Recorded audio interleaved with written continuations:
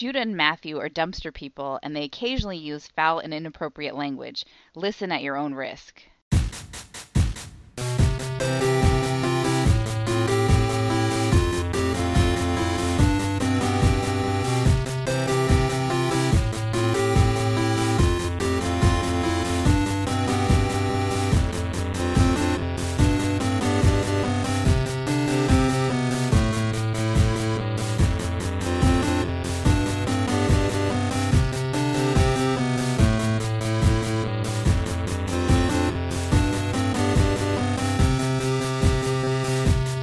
Welcome to Brother Date Star Trek's edition. I'm Matthew.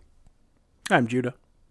This is episode 117 of this dumb Star Trek project, and YouTube has been keeping up because they recommended to me today that I watch a video of stealth fighter crash from like 1997. Ooh. And that, of course, is the F-117. That's an F-117. Yeah, So yeah. YouTube knows what's up. Its wing came off. Not great. Not No, what you want to see. that shouldn't happen. Just flying You around. don't want that to happen. Did like the mildest bank, and then the wing just went, nope. Just came right off and the thing crashed. So I hope they built most of them better than that. I think a B-2 crashed this weekend. Or crash landed. I actually think everyone was okay. Is that just ceremonial to make way for the B-21?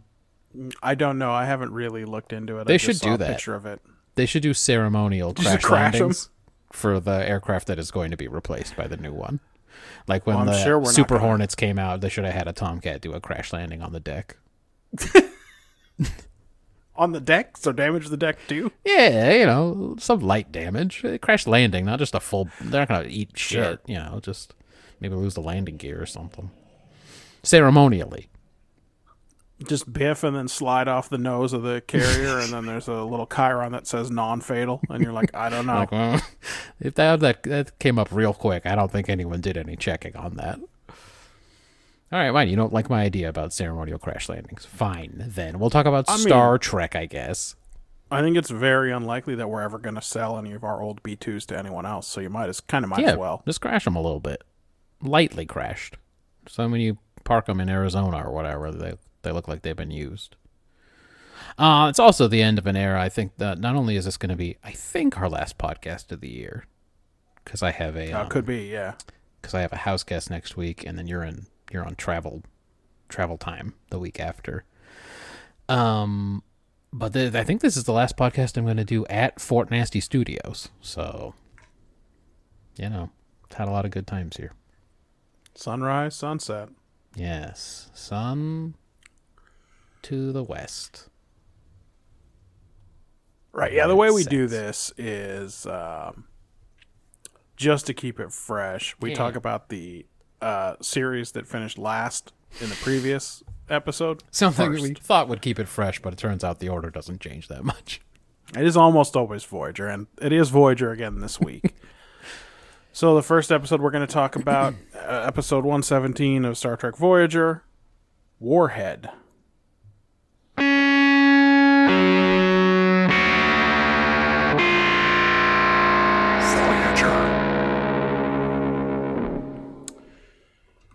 Tom Paris forgot that it was his anniversary with B'Elanna, and he needs Neelix to replicate him up a romantic dinner. And he runs into Harry Kim getting ready for his night shift on the bridge.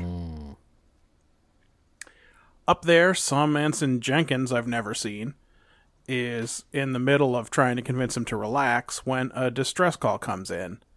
And Kim makes the call to change course and investigate. Well, they don't find anybody. Like, Voyager is the best at this. It's just adding random extras in all the time. Uh-huh. In the other shows, it might make a little sense. You get people coming and going, but on Voyager, Right. it doesn't make no sense at all. There's always just a new officer somewhere. If there's an episode where it seems like O'Brien is maybe too into his new helper, it could be like, she just came in on a transport from Bajor. Right, exactly. There's no excuse for a whole new ensign.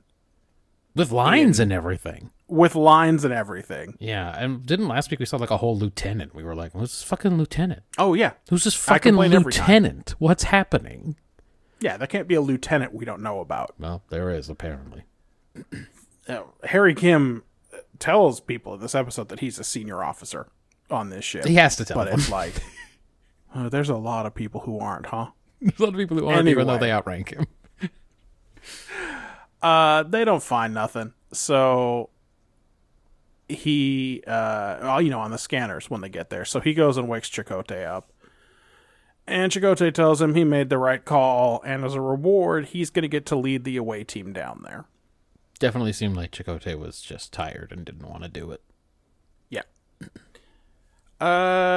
Kim beams down with Schmullis and some security guard that I'd never seen before and doesn't get any lines, so I was sure that guy was going to die, but he didn't. Did nothing sinister happen down there. They start searching the usual caves and cliffs, and they find out that the distress call is coming from some kind of machine embedded in the rock, and it's got bioneural circuitry, and it starts beeping and booping in a way that Schmullis can recognize as speech. As soon as I said bioneural circuitry, I was like, God damn it. Is this something Voyager? Is this another Voyager whoopsie? Did they do something stupid they weren't supposed to do? Did they do something stupid in the Kazon that somehow got here 40,000 light years away ahead of them? Some stupid thing they did from the future or some crap. I started to get so mad about what was happening. Yeah, bioneural was very bad to hear for sure. Mm-hmm. Well, the doctor says, he translates, and this thing is blind, it's alone, it's afraid, it kind of doesn't remember who it is. Schmullis wants to beam it aboard, and when Janeway comes in on the day shift, she asks Harry Kim how he wants to proceed, and he says, yeah, let's beam it up, let's seal off an engineering bay with a level 10 force field, and while they get that set up, the machine sasses Schmullis about not being a real person. Up on the ship, though, Schmullis breaks the news to this thing, the warhead, that he's an AI in some kind of a machine. They actually think he's a probe at this point, but they're going to figure it out in a second. Yeah. Because he claims that he came here with a friend, and they start scanning for this friend of his in Astrometrics, but all Seven and Janeway find are some traces that suggest that this thing is a fucking WMD. Sorry. Yeah. My microphone just did it just fell apart. It just did an F-117. A piece of it just came right off. It broke apart in midair. Sorry about that. No one died, so we're okay. All right, good. Non-fatal. Mm-hmm. Janeway holds a conference, and she and B'Elanna and Chakotay and Seven all think they should just blow this thing up, or beam it into space and fucking leave it in space, or maybe back down on the planet. Of course, she even suggests as a backup plan the old Federation standby, which is just leave a buoy that says, "Hey, there's a big old warhead on this planet. If you go to this planet, watch out for the big warhead." And also, per General Order 39, it's a death penalty offense if you come to this planet. I know we don't. It doesn't seem like we have the ability to enforce that here, but just trust me on this. Anyway, Schmullis advocates for this thing because he thinks he's doing exocomps. God, I wish we were doing exocomps. Even as a retread, I would have been like, that's something at least. Yeah. Dang. His motion carries the day. B'Elanna suggests, well, what if we separate the intelligence from the weapon? Let's just put it in the holomatrix, like the Doctor. And so they carry the little guy down to sickbay, and they start the procedure. But when he learns that the plan includes shutting him down temporarily, he panics, and the weapon's detonation cycle starts. They can't beam it out. He won't let him. So B'Elanna has to short it out with an EM pulse. But whoops, while she was trying to do that, he went into Schmullis. He took over Schmullis. He's Schmullis now. It was great. It was great subtle acting by Picardo. Yeah. Yep. By the way, you described what happened to him, and it sounded like me lately. It was like one thing went wrong, and I was 20 seconds away from exploding. For sure. Yeah, he did a freak out. And he continues to freak out. He's taken over all the ship's systems. Yep. he wants to complete his mission. He rearms his warhead as leverage to get Voyager to take him to the planet where he was originally supposed to go blow up a military base or something. Right. That's a big no from Janeway, obviously. But the threats escalate, so they give him what he wants for now, and while they're en route, they assemble the staff for another briefing. Yeah, I wish they'd had Geordi and Ro on this one, for sure. Yeah, they should have. There was only one target they had to get in the circle this time. That's what I'm saying. You get that fucker Should in have the been circle easy. and you're done, and then they go, don't work on holograms. Shit. Why did we I think knew this there would was work? going to be something wrong with this plan. I just couldn't figure out what. Well, Neelix shows up to the briefing with a piece of tech that he thinks is from the same race, based on, I don't know, it's bioneural or something. And then someone in the room goes, we got a lot of that stuff, too. Bioneural stuff. Yeah. Well, this particular can of joke peanut brittle that's really snakes. Sure. I'm not sure what it was. He was sold to him by some trader a week ago, so he attempts to make contact with that guy. Meanwhile, in sickbay, Harry Kim is beating himself up about how badly his first command went, and he tries to go talk it out with the warhead. He wants to convince it to break its programming, just like Schmollis. And the warhead says, yeah, the dude sings opera now, but, he never stopped being a doctor, right? That's such a good argument. In the essentials, I am a warhead, and I'm not going to stop being a warhead, and, Also, that's not how the Doctor eat broke his shit. programming. Someone didn't come in and convince him to do it. They just negged him really hard. And then he pretty much. had to overcompensate and try to convince people he was really a real person. The target, they scan the target, and it turns out to be a manned military installation. And Harry Kim tries another approach here where he's like, hey, remember how much it sucked at the beginning of this episode? You were hurt and confused, and you really hated it. You're going to do that to the people on this planet if you slam in there and explode. Doesn't work either. The trader that Neelix bought the can from calls. He comes aboard. He tells him his transporter has a damping field that can disable the warhead while it's being disarmed. And he'll do it in exchange for the weapon himself. No payment. Yeah. But Janeway and Chakotay aren't excited about selling him a weapon of mass destruction. They're like, listen, we did this thing with the vinculum once, and honestly, neither of us liked writing the report about it. Yeah, we've done our best to sort of bury all of the bad things we've done in our logs, and we're just tired of having to do the work. I'd like to say I wasn't willing to sell him a weapon of mass destruction. Yeah, it'd be great if I could put that in the log and go on with my day. Both of those things would be good. So they're like, what if we demilitarize it or whatever? And he won't accept the thing unless it's intact. So that's no deal. Anyway, as soon as he gets back to his ship, it starts shooting. Yeah. It takes Voyager's weapons offline. It starts trying to beam the warhead out, but the warhead's smarter than this guy, I guess, because it sends an antimatter surge back up the transporter beam, and that ship gets blown up. Yeah, it's one of those tricks that I know no one gonna remember you can do that Nope. later. Nope. Next time someone tries to abduct someone from Starfleet, they're not gonna be like, fucking antimatter pulse that fucker. Hey, transporter code 1. Yeah, that's Hey, do right. number 1. That's right. Next, Seven thinks that her nanoprobes can disable the weapon Oh, if she shock. can get into sickbay Oh boy, for long enough. I'm very surprised. I almost pooped with surprise when she said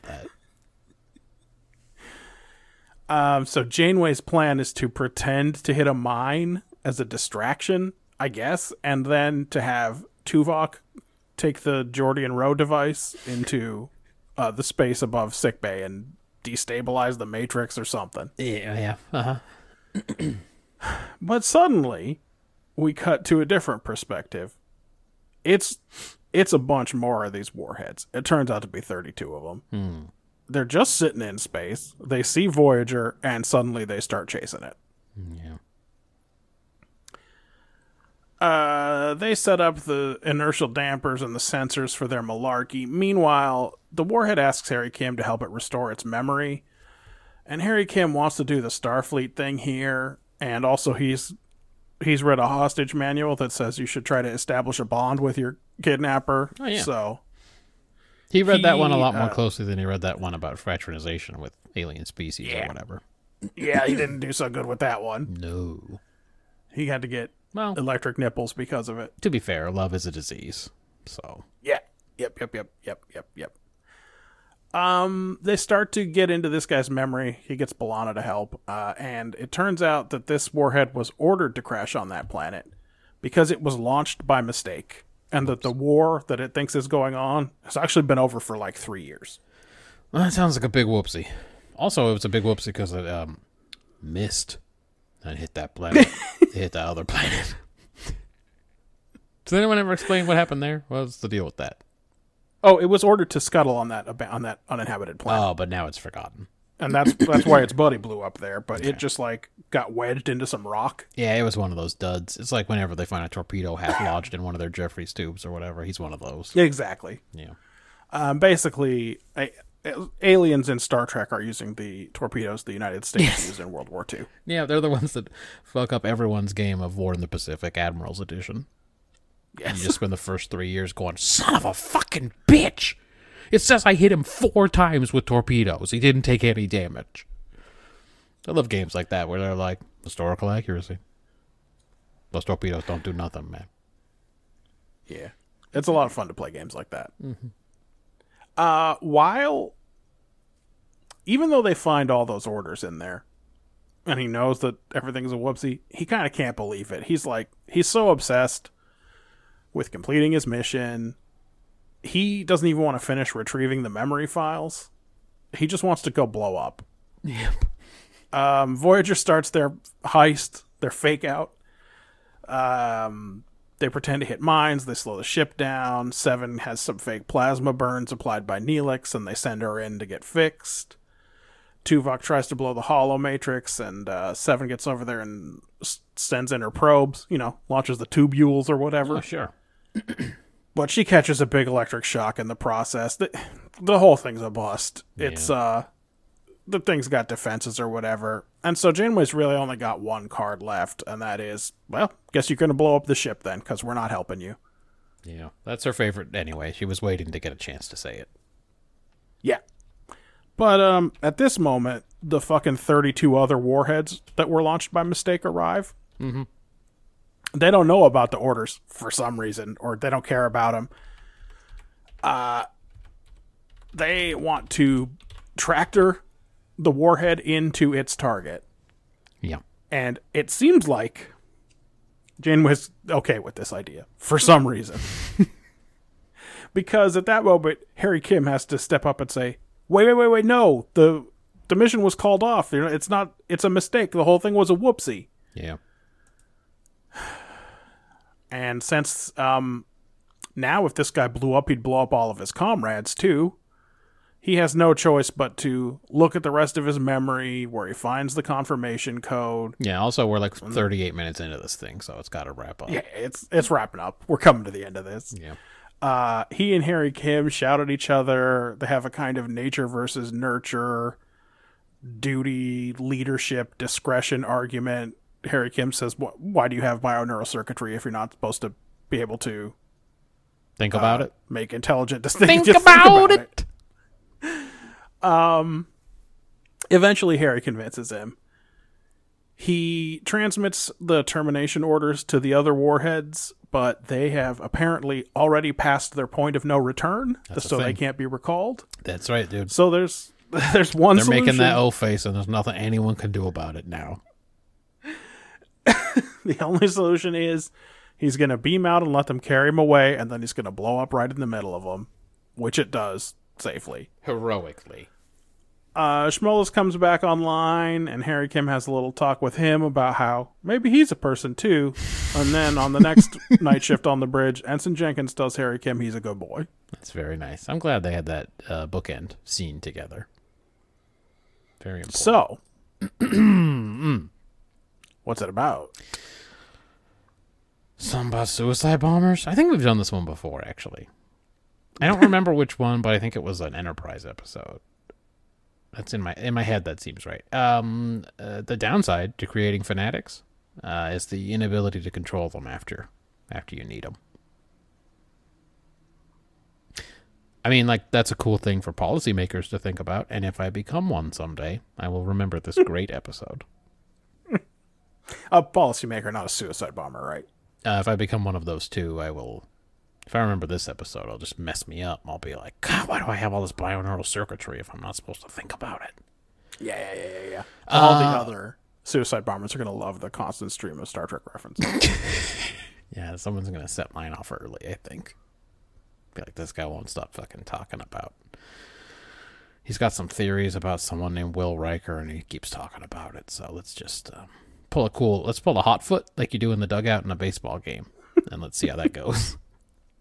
Hey, why do we keep talking? This isn't a funny subject. Stop turning this podcast into something that is constantly trying to make light of suicide bombing. It's a 4. I gave it a 4. How do you feel about... We've always wondered about if we were to just make a feed that only had the Star Trek episodes.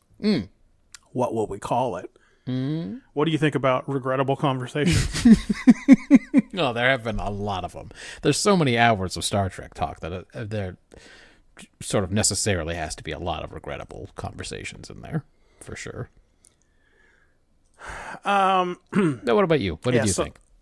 Yeah, so on the one hand, we have a warhead that is unwilling to accept that it could have made a mistake. Mm-hmm. And on the other, we have the crew of Voyager falling all over themselves, apologizing for good faith decisions they made that had bad outcomes. Sure. So I thought the moral of this story was, once again, an ugly truth is better than a beautiful lie. We've done that one certainly 20 or 25 times. The standard score for that's a 4, right? I think it has dropped to a 4 over time because we're sick of seeing it.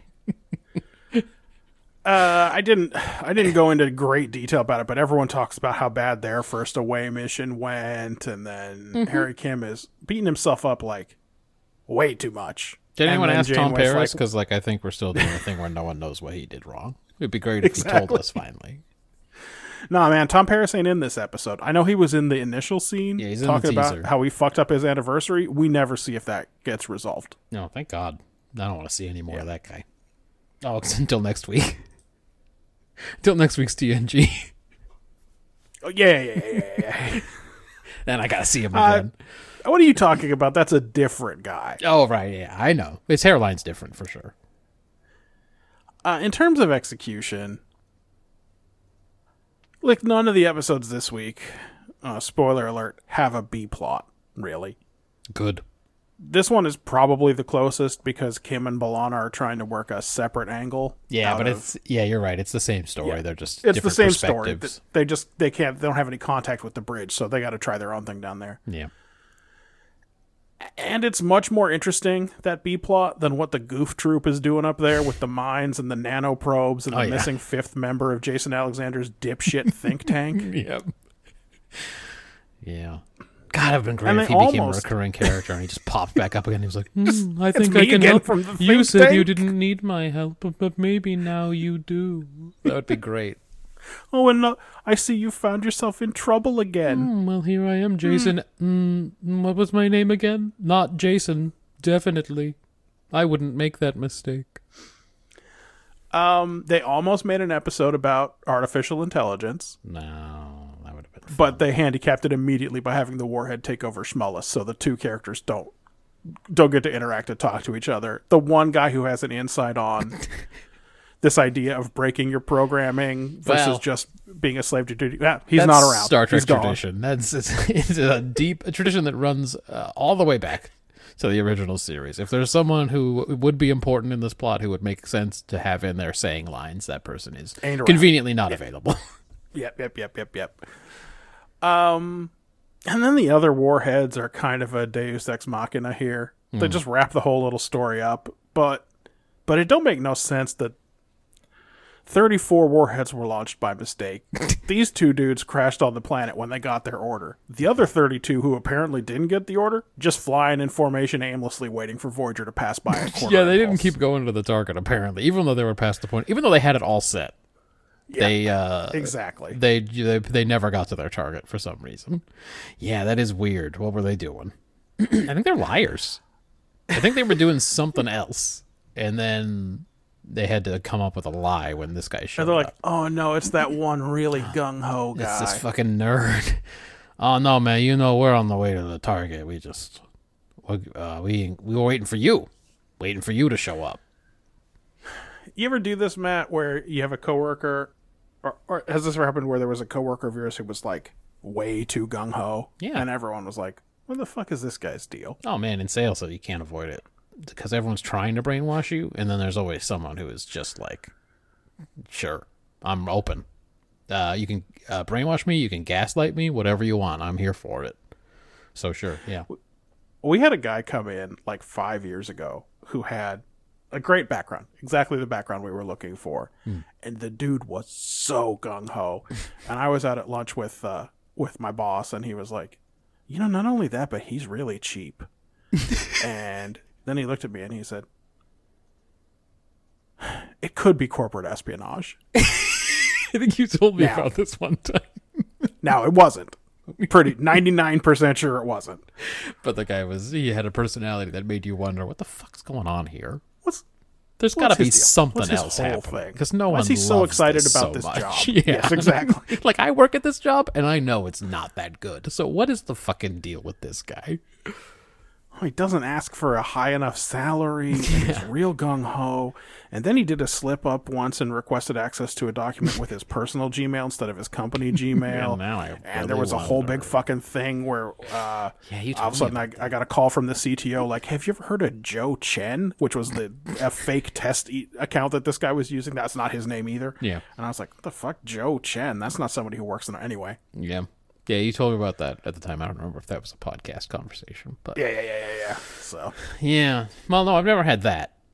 anyway, I'm saying that's what this warhead probably was to all the other guys. Yeah, that's right. They're like, something's fucking wrong with that guy. We better tell him we're definitely all in on this thing. No, we can't stop. We gotta go. He's trying to trick us. He's trying by telling us not to do it. It's a trick. He's trying to expose us.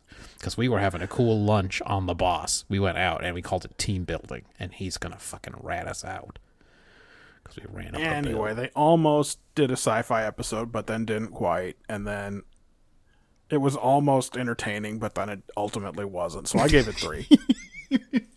I like that they almost did something but didn't, and it was almost entertaining but wasn't. That's actually not bad for Voyager. That's Yeah, pretty good. again, they've done worse. Yeah, that's not bad. Yeah, I Like, wasn't. I was mad when the guy took over Schmellis. I was legitimately Sure. mad about that. It's What are we aggravating. doing? Don't make me watch him be a different character. Yeah, and he did the thing that he always does when all the 15 times he's gone crazy or whatever, where he makes his mean voice, and you're just like, it's the same as every Yep. time he makes his mean voice. Like, Yep. remember the one where he was It's like- killing people? Remember when he became a serial killer? Yeah. Dude, Dark? Was that called Dark? Yeah, fucking could be. No, wasn't that the one where they were in the dark? When Shit, Janeway wouldn't I come don't out of know, her dog. quarters? Anyway. It was the one where it turned out he was the serial killer, which was before the space elevator one, I think. But it was... They had a real bad run. As Oh, bad really? as Yeah, it's been about 117 episode run of bad episodes. Just lately, Phage. it really has gotten... It Only really has Phage gotten a made lot it. more watchable since 7 of 9 came aboard. Episode 4 was really good, but other than that, just a real fucking miss of a show.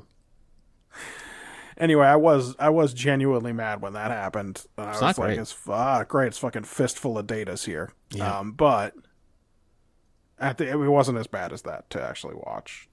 No, like that's still ahead of us, unfortunately. Yeah.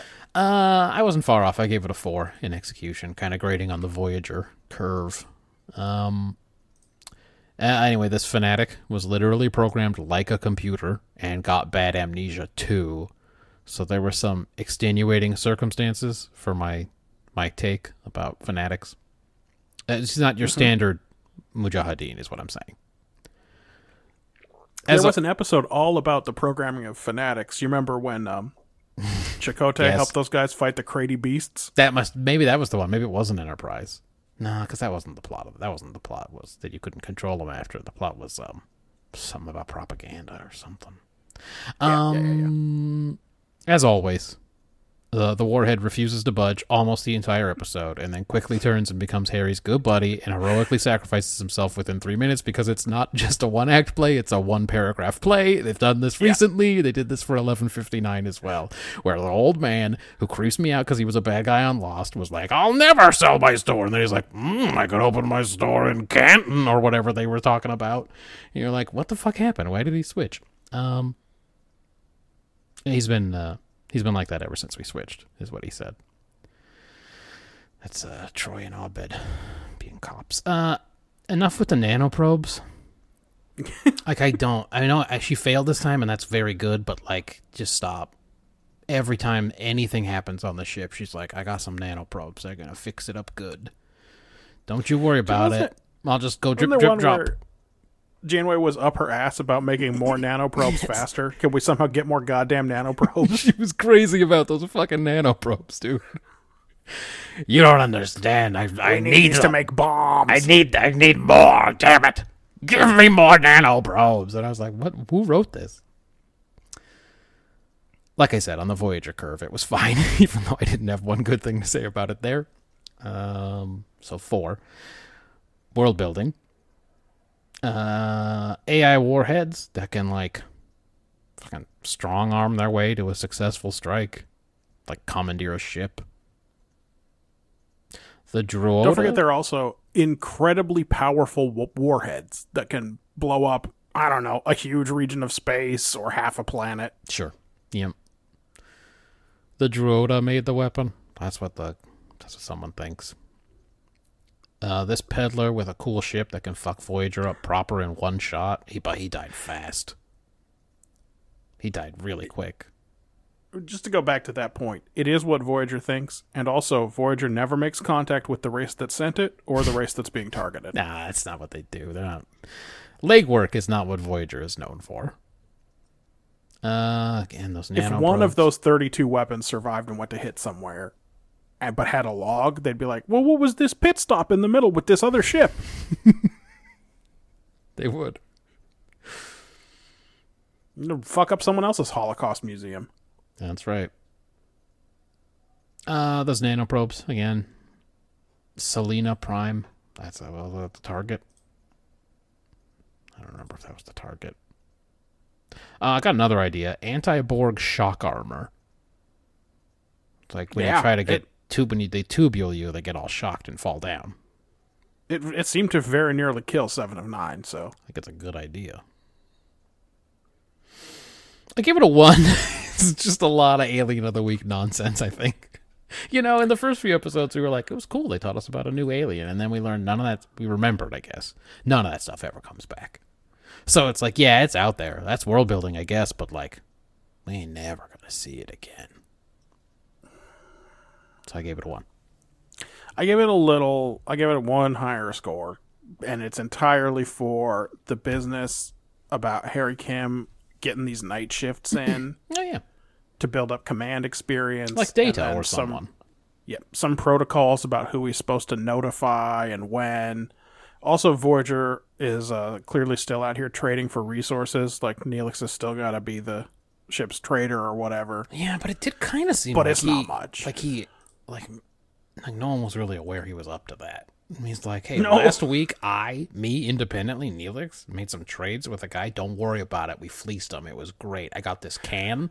I got this can. When you turn it over, it moves like a cow. What did I trade? How did they do it? I traded deuterium. We got a lot of that, right? Oh, we don't? I figured that's got to be bioneural, by the way. When you turn it over, it makes the cow sound. Anyway, probably these same people. Might be a whole cow in there. I don't know. This technology's crazy. But, like, so anyway, that was a secret trade I did. Now I'm informing all of you senior staff about it now. Yeah, you're right. So I gave it as much as a 2, but it's mostly for the shipboard business. You know what? You talked me up a point. Oh, shit. Voyager deserves that point. It deserves a 2. There you go. What about character work? Tom Paris forgot his anniversary and was happy to make it Neelix's problem. Yep. I mean, honestly, he probably thinks he made a lot of effort for this anniversary, and he's probably gonna yell at B'Elanna later about how hard he worked on it. But it was a 2-minute conversation with Neelix. Yep. After he orders up the dumb shit, and he tells Neelix to send half of it to B'Elanna's quarters to her replicator right away. But don't worry, he'll take the wine and the flowers down there himself, so he looks like a good boyfriend. Mm-hmm. Chakotay seems to like Harry Kim this week. I can't think of any reason he shouldn't. Sure. But I wouldn't have sworn, based on their previous interactions in the 116 previous episodes, that Chakotay knew his first name. Yeah.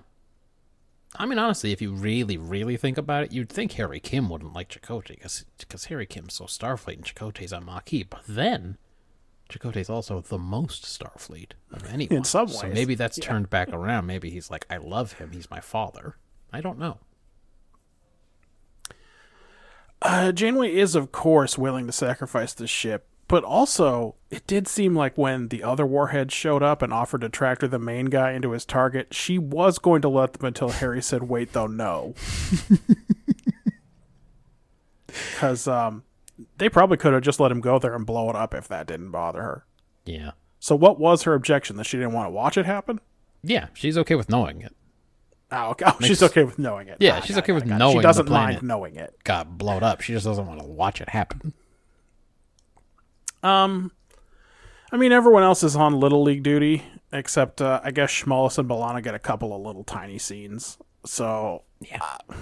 I gave it a 4 for characterization. Tom Paris is still a piece of shit. Everyone else was in it. Yep. Yeah. TP found a way to run up a debt on a Starfleet ship with Neelix. Because this guy is absolute trash. Don't even know how you do that. But if you asked me who was the one person in Starfleet to run up a debt on a Starfleet ship, I would have said fucking Tom Paris, for sure. Someone on the ship on Voyager owes Neelix money. Who is it? I think you'll be pleasantly surprised by the answer. No, it's not Vorik. Harry Kim is allowed to be in charge when everybody else is just mad sleepy. But everyone says he sucks, though. Even the ensigns. They're all like, this guy sucks. He tries to talk the warhead out of his mission to blow up that planet. Then it becomes his new best friend, and he loses him and will never love again. I assume. He went on the bridge and said so, I assume. He walked out there and he said, I can't get him back. And they said, who? And he said, the warhead. And yeah, no, I know. He blew up. He's gone. We never gave him a name. And he's like, yeah, but I went to the computer. I said, give me warhead. And it said I wasn't authorized. So he said, you can call me by the doctor's name. What's his name? And then we all said, I don't know. Did he decide on one? I don't know. No, you're closer to him, B'Elanna. You guys have that love-hate thing. So I'm looking at you. Schmollis has a translation matrix. He feels especially strongly about helping this injured warhead. Then he has disappeared for the episode. Neelix says he can do scary monster makeup because of his wild fucking background. Yeah. That's just something. This is another real space Jamie Heineman. It's just something he's got up his sleeve this week. Janeway was very trusting of her officers this week because this episode was not about her. So it was just a lot of, what do you think, Harry? All right, we'll do it your way. Nothing was terribly offensive about them this week. I gave it a 5.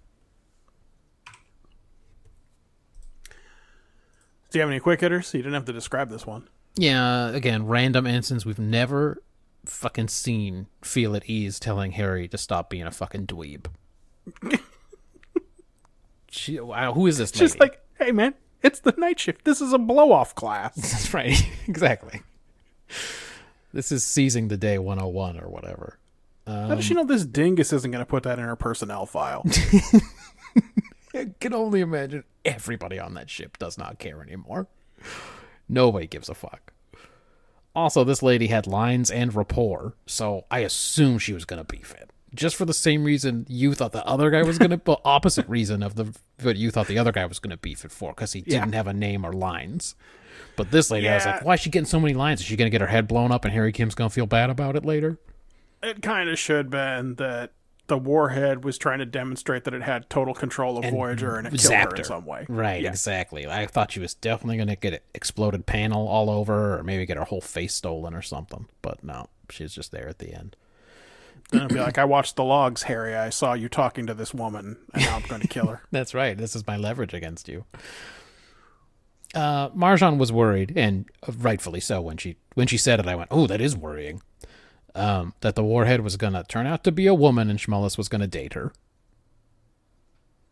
Yeah, Because in the beginning, there he's like could have been that. talking to it all about how it's going to get a body or whatever, and Harry Kim's working on the physical details or whatever. And I was like, as soon as you said that, I went, "Oh, that could totally fucking happen. Is he going to go in there? It's going to be a hot lady, and he's going to be all tongue-tied, and he's going to fucking try to date her." Katie had the same thought, and I did say, well, he is the guy who designed Seven of Nine's entire outfit, so it could be. And then absolutely perved all over her. Very hard. Chakotay has no idea how to modulate the shield frequencies, and he was just hitting random Elcars there. There's no doubt in my mind about this. They zoom in on his hand hitting the Elcars, and I'm like, that guy's just fucking hitting whatever right now. 10 points if he'd gone, first you hit 47, and then 131, and then right? the big rounded off triangle at one corner. And the reason I'm asking out loud is because shouldn't someone else do this? Why don't you ask Tuvok to do this? Why am I 58? It made a bad sound? What's that sound mean? Do I have to start over? I have to fucking start over? Okay, 49 I said was Blue, first. blue, yellow, right? He was fucking making it up, and then he goes, "No effect." Cool, dude. Way to just lie to her like that. That's it for me.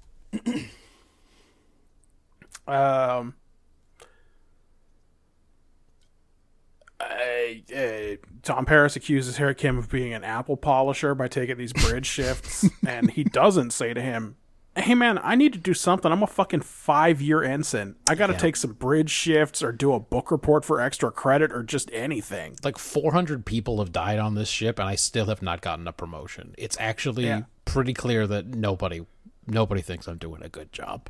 Now that I think about it, I'm actually mad that I don't outrank you yet. Because you've been demoted. You should be the lowest ranking ensign on this ship. You were a guy we busted out of prison, and then you found a way to go back to prison here. Yeah. So, not only that, you've been in prison on Alien Worlds, too. You're in prison, like, all the time, and I still cannot order you around. I've never been to prison. Well, that's not true. Remember the one where... Hold on. Do you remember... Now I really want to know. Do you remember the one where the guy thought he was Janeway's dad? And they were in that alien prison. And they had to bust out. And he was just a crazy guy. But he was like, "My daughter who died." But in his head, it was Janeway. And she had to, like, have this sad old man help her escape. And anyway, Harry Kim was in that prison, too. And so was I Tom think so. Paris. Was the prison So was Tom Paris. And there was like, okay, yeah. yeah, right. When they went to the doors to escape, it was just space or whatever. It was just space, yeah. So anyway, Harry Kim's been so to yeah, at least one right. prison. But Tom Paris was there, too. I'm just saying. So he didn't, Yeah. catch up to Tom Paris on prison counts. How can the protocol for answering a distress call, diverting the ship, and going into a potentially dangerous situation not include calling the captain?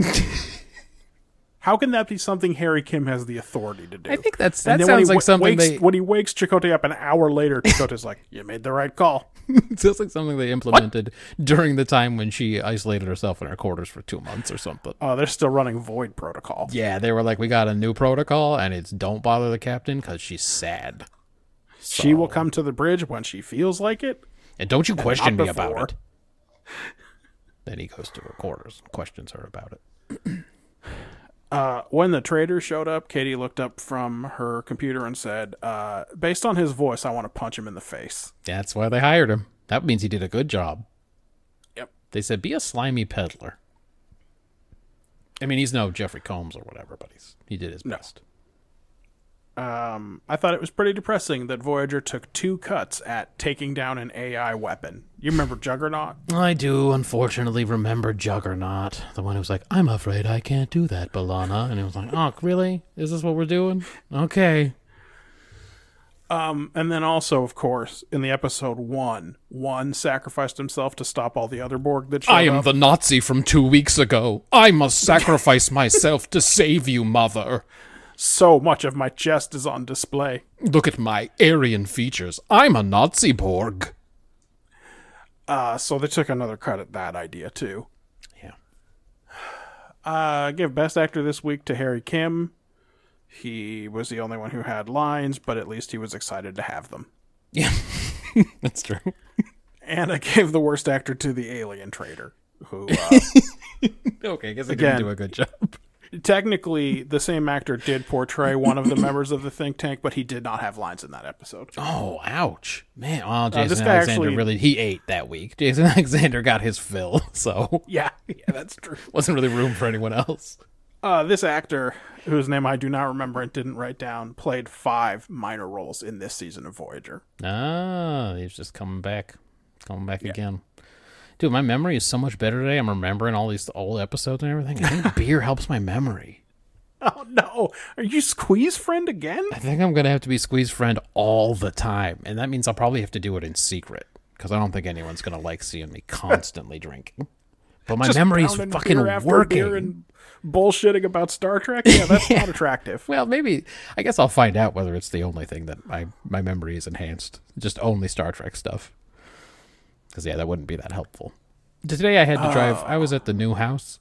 Yes. Because we had a guy come by to do some lawn stuff. And, Ooh. and I finished with that and I drove home. And then, like 2 hours later, I was like, did I close the garage door? Because my memory's so bad that I didn't remember doing it, and so I thought there was definitely a chance I didn't do it. Because, it's got the one where you push the button and then it opens, but it doesn't automatically close, like my current gate here at Fort Nasty. Right. So I was like, fucking balls, my bad memory means I have to drive all the way back there just to check the garage door and then come Which back. I'm sure was closed. And, I should have been driving drunk, because then I would have remembered and I could have just turned around and gone home. There you go. Hold on while I write down I should have been driving drunk. So always a good name for an episode. If only you did the episode names. Already Have you got picked a a sweet nickname note for the new house? No, I mean something White House themed seems appropriate, but I can't think of what, because it's on Pennsylvania. Oh, shite. Don't give out that information. Nah, it's fine. And only We Ryan listens already to talked this. about how your house was long. They're going to find a long house on Pennsylvania, and then they're going to have to decide which of the 2 identical long houses next to each other it is. Ryan, I was the only one who listens to this, and he Google mapped it. And by the way, he Google mapped the neighborhood that I'm in, and the picture that came up it looked like a toxic waste spill or something, or like a construction whoopsie. Something was gone horribly wrong, and he just sent it back and said, "Oh no." And I was like, yeah, no, I mean, that's not my house, but I clearly am going to live in close proximity to whatever disaster has That's happened in that that particular picture. super fun site. Yeah. I don't know. The people in Cambodia probably don't care, is all I'm saying. So, I mean, probably not. anyway, if you come up with any good White House related things, let me know. I'm Before not we move on to ashamed the borrow. next episode, that actually does remind me, though, to check and see if we ever did get a listener in Korea, because we named that episode Korea. It was No, an- the answer is no. No, it didn't work, huh? No one's just searching up. No one's like, I love my homeland, Korea, and I'm going to see if anyone's talking about it. Search Korea. Or Korea's probably, kind of, if they did, we came up 900th or whatever. Kind of a weird island. A lot of the countries around there have at least 1 download. Yeah. China has 4. Japan has 2. I talk about Korea Russia, way more than I talk about those places. 25 in Russia. I don't talk about Russia that much. I talk about Korea all the time. 25 going on? in Thailand. 30 Yeah, again, in I tagged Cambodia. at least one episode BTS I was lying, just to try to get people in. 2 in Indonesia and 54 in Singapore. Okay, see, now we have talked about Nothing Billy from Bong. the Philippines, and we've talked about Million Not Game Kind of a bunch. Now that was filmed in San Jose and not the Philippines. I assume they get it. I assume they get it live there, 100%. they know about June. I'm sure. Not June from What's Up Thailand. This is June. I was gonna say that's the only June I remember. There are no other Junes. I don't know what you're talking about. Should we do DS9? I mean, I don't. Yeah, I guess. I'm going to be the one talking about it. You can relax. That's true. I get to take a break here. Yeah. Second place last week was Deep Space Nine. This week we watched Soldiers of the Empire.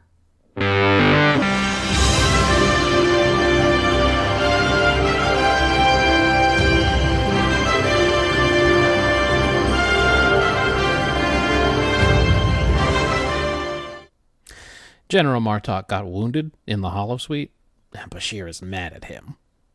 They're old buddies, remember, from the prison. Martok says he needed more training after so long as a prisoner, hence the dangerous holodeck shit. But then Martok gets a priority message and leaves. Meanwhile, Cadet Nog is helping Worf improve the Defiant's weapon efficiency. Nebulous Star Trek nonsense. Worf tells... It's definitely phaser related. Yeah. Worf tells Nog to go re-upload the operating system like they're working on Windows 98 or something. One file at a time. Yeah. Which I don't think is good advice. A million years. There's several million files, right? Yeah, we're going to be here fucking long after this place is condemned. I'm going to be here uploading these files. Martok comes by to see Worf and says, "It's cool, I covered for you. Bashir does not know that you stabbed me so good." Martok has a new mission. A battlecruiser has gone missing near the Cardassian border, and Martok's supposed to take a bird of prey, the Rataran, out to find the missing ship. And Martok asks Worf to come along as his first officer. And Chadich, I assume, in case he needs it. Credits. Sisko doesn't care about this or anything else, so he's cool with Worf going along. Still, Worf he's been out of things for a couple of weeks, huh? Last week it was like, are you crying? Are you crying there, Rom? All right, keep it up. The week before that, it was, I'm directing this week, and I'm here in this bar scene to act real tough, because I just added it, because I'm behind the camera. And I said, what if Sisko had a tough guy scene where he tells Dukat to drink poison? And everyone went, you're the boss, I guess. I don't know. Still, Worf tells Sisko that it's only thanks to Martok. This is new information, that he got out of that prison camp alive. Warriors' hearts, flaming and pulsing, humping all night. A human wouldn't understand. O'Brien and Bashir take on Worf's jobs in his absence and talk all about how Klingons are basically old-school pirates. And Dax gets to lay out all the rules of the Klingon ship so that we'll understand what's happening later in the episode. She's very kind like that. Anyway, that was some Little League business. I mean, they come back at the end to do the same thing, but this is not a like B-plot. I said, there's no B-plot. Yeah. Odo, also doing Little League, warns everybody about this rough-ass Rataran crew, and then Dax decides to come along to watch Worf's back.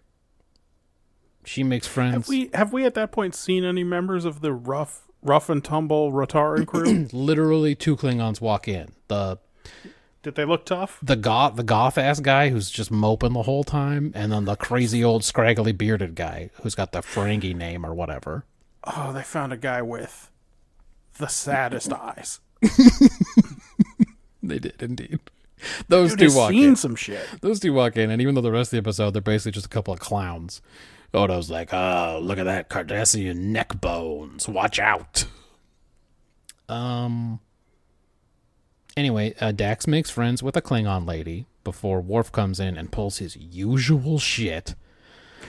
His Klingon Wikipedia bullshit. And the Klingons do a bad job of humoring him. Then Martok comes in and just immediately starts being a fucking coward. Just like, oh no, there might be Jem'Hadar around. Everybody watch your big Klingon butts or they'll bite them or whatever. I've heard they like to bite them. They'll bite your butt. I was in prison with them. The old helmsman calls him on his shit, but Worf makes them all sing a cool Warriors song, and that annoyance distracts everybody for now. I think Worf's the guy you're talking about. I think Worf is the guy who's too gung-ho this week. Oh, yeah. He starts singing that song, and everyone's like, what the fuck's up with this guy?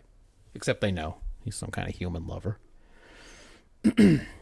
Dax bullies a pathetic Klingon, and then brags about a bunch of barrels of wine she brought aboard. And Worf and Martok have a chat about this terrible crew and how the crew is really the problem. Well, not me, Martok, or you, Worf. We're great. It's this bad crew. Not scared as shit Martok, or pretending to know about Klingon stuff Worf, anyway. Dax pals around with this crew long enough to realize there's some fucking goth-ass emo turdlets, and they are up the creek. They find a Jem'Hadar attack ship. Like, they're all cloaked. Everyone wants to blow it up since they're cloaked, and they can just decloak and blow them up. But Martok again wavers, and they go back on their search for that missing ship, and everyone hates this very much.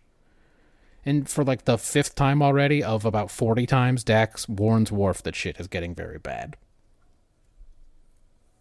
Worf confronts Martok, but ultimately accedes to his cowardly commands. Dax tries to quiet down this Lestic guy, the old scraggly guy, because he keeps screaming about how the Jem'Hadar are the future, and that this lady doesn't want you to know the truth. He says it twice. Don't know why they found the need to include both of them.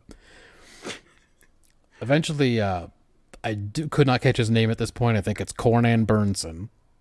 Snaps, and there's a big fight, and Dax has to shoot somebody, and then Dax tells Worf he's going to have to do something if Martok doesn't step up soon. I think she's already told him like 4 other times in between those 2 times I just talked about. They finally get a distress signal from the Behemoth, that's the missing ship, and they head in that direction. But of course, Martok is dreaming up reasons it's a big bad Jem'Hadar trap. And Worf gets a look on his face like, dang man, this guy is cracked. And he's never going to be right again. I'm going to have to gouge out his other eye and probably his butthole, too. And he convinces Martok. Which one? Which butthole? Yeah, his other butthole. He convinces Martok to at least approach and see what's up, though. They find the Behemoth adrift in Cardi territory. And because it's across the border, Martok refuses to cross.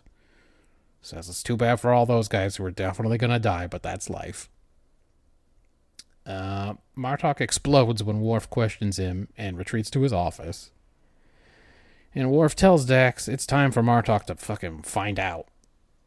But then there's another scene. He still won't do it. The crew comes in and they tell Worf Martok's gotta die. And just when it seems like there's gonna be a big mutiny, Worf suddenly stands up and goes, "We're going after the Behemoth. I'm gonna challenge Martok." But it's a big, tricky gambit where Worf loses to Martok on purpose to get his blood up and make him strong again. Yeah. Martok supposedly whips Worf's ass and then takes command when a Jem'Hadar warship shows up. He becomes cool and tough, and I think probably tells some of these ladies on the bridge that he likes them. Yeah. And Worf and Dax head to the medical bay as Martok rallies the loser crew for the big fight that they're not going to get to help with in any way because of the good plan Worf had. And they sing a battle song with the same cadence as "They've never seen as much food as this. Underground, they only have half as much food as this." We don't get to see the cool battle. I guess they ran out of special effects budget or something. Martok is smooth as hell when the Retarn gets back to DS9, and he tells Little League Kira to help him get this victorious crew fucked up fast. And Martok knows Worf gave him a hand back there, and he's very thankful, so thankful in fact, that he offers Worf a spot in his house. I guess he adopts him? I don't know. For some reason, Worf accepts, even though he just saw what a trifling little ass rag this guy has been the whole time. Anyway, guy stuff. That's the episode. What? I'm just adding quick hitter here, but keep going. What was this episode all about? I guess it doesn't matter if you have confidence in someone if they don't have confidence in themselves. All right. I don't know, Matt. It's another in a long series of explorations of trauma in Deep Space Nine and Star Trek in general. Oh man, we've got 2 more seasons of this war. Yeah. Martok is clearly too unsure of himself. He's not confident when he fights. He's not sure he's ready for this mission. He's not going to take any risks. And Worf has to give him his warrior's heart just to circle back around to that first conversation. The first conversation they clearly threw into the script to explain something later, because Cisco does not care about this at all. And Worf still has to be like, there's something a human would not understand. We had to cuddle together for warmth, like warriors. And handies. Warrior handies for strength on the battlefield. And then a drone dropped a grenade on us. It was very embarrassing.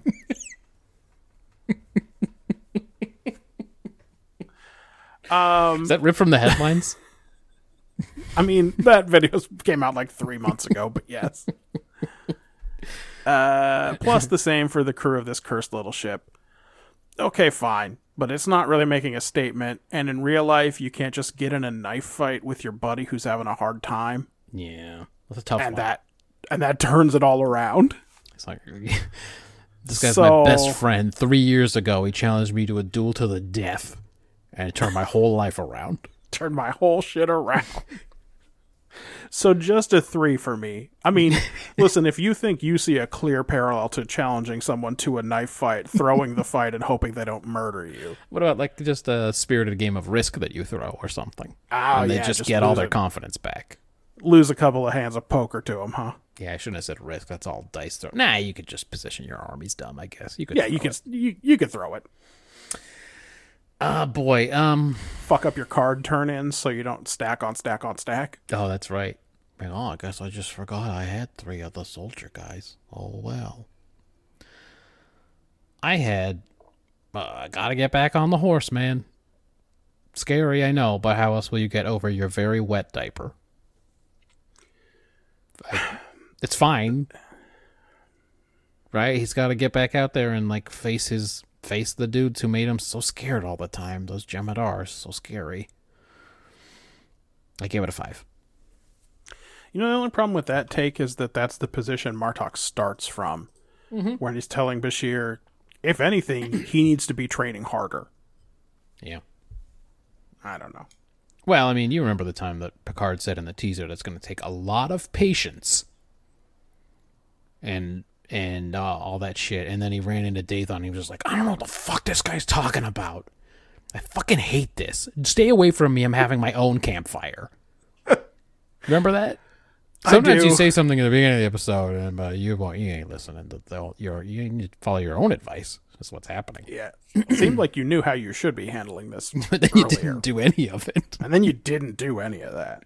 You thought he was going to try to attack you, but you didn't really think it because you just camped 15 feet away. So you talk all the time about we need better documentation. We need better documentation, but always the last priority. You never write shit. That's right.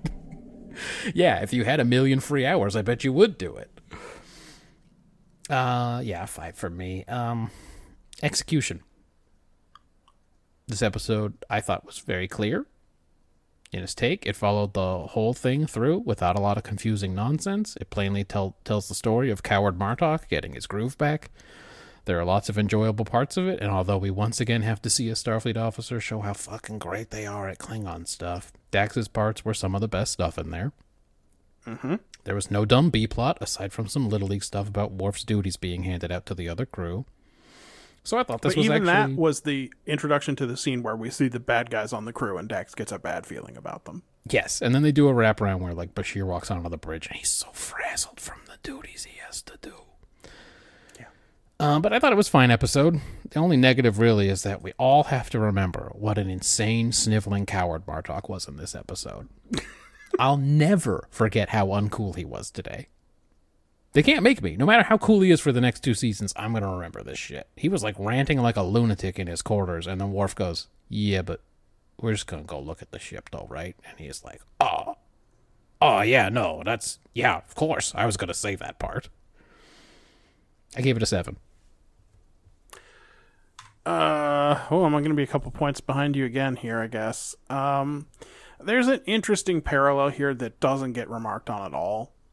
In that Dax is clearly on board because she knows Worf isn't ready to be the first officer of the ship. Fucking facts.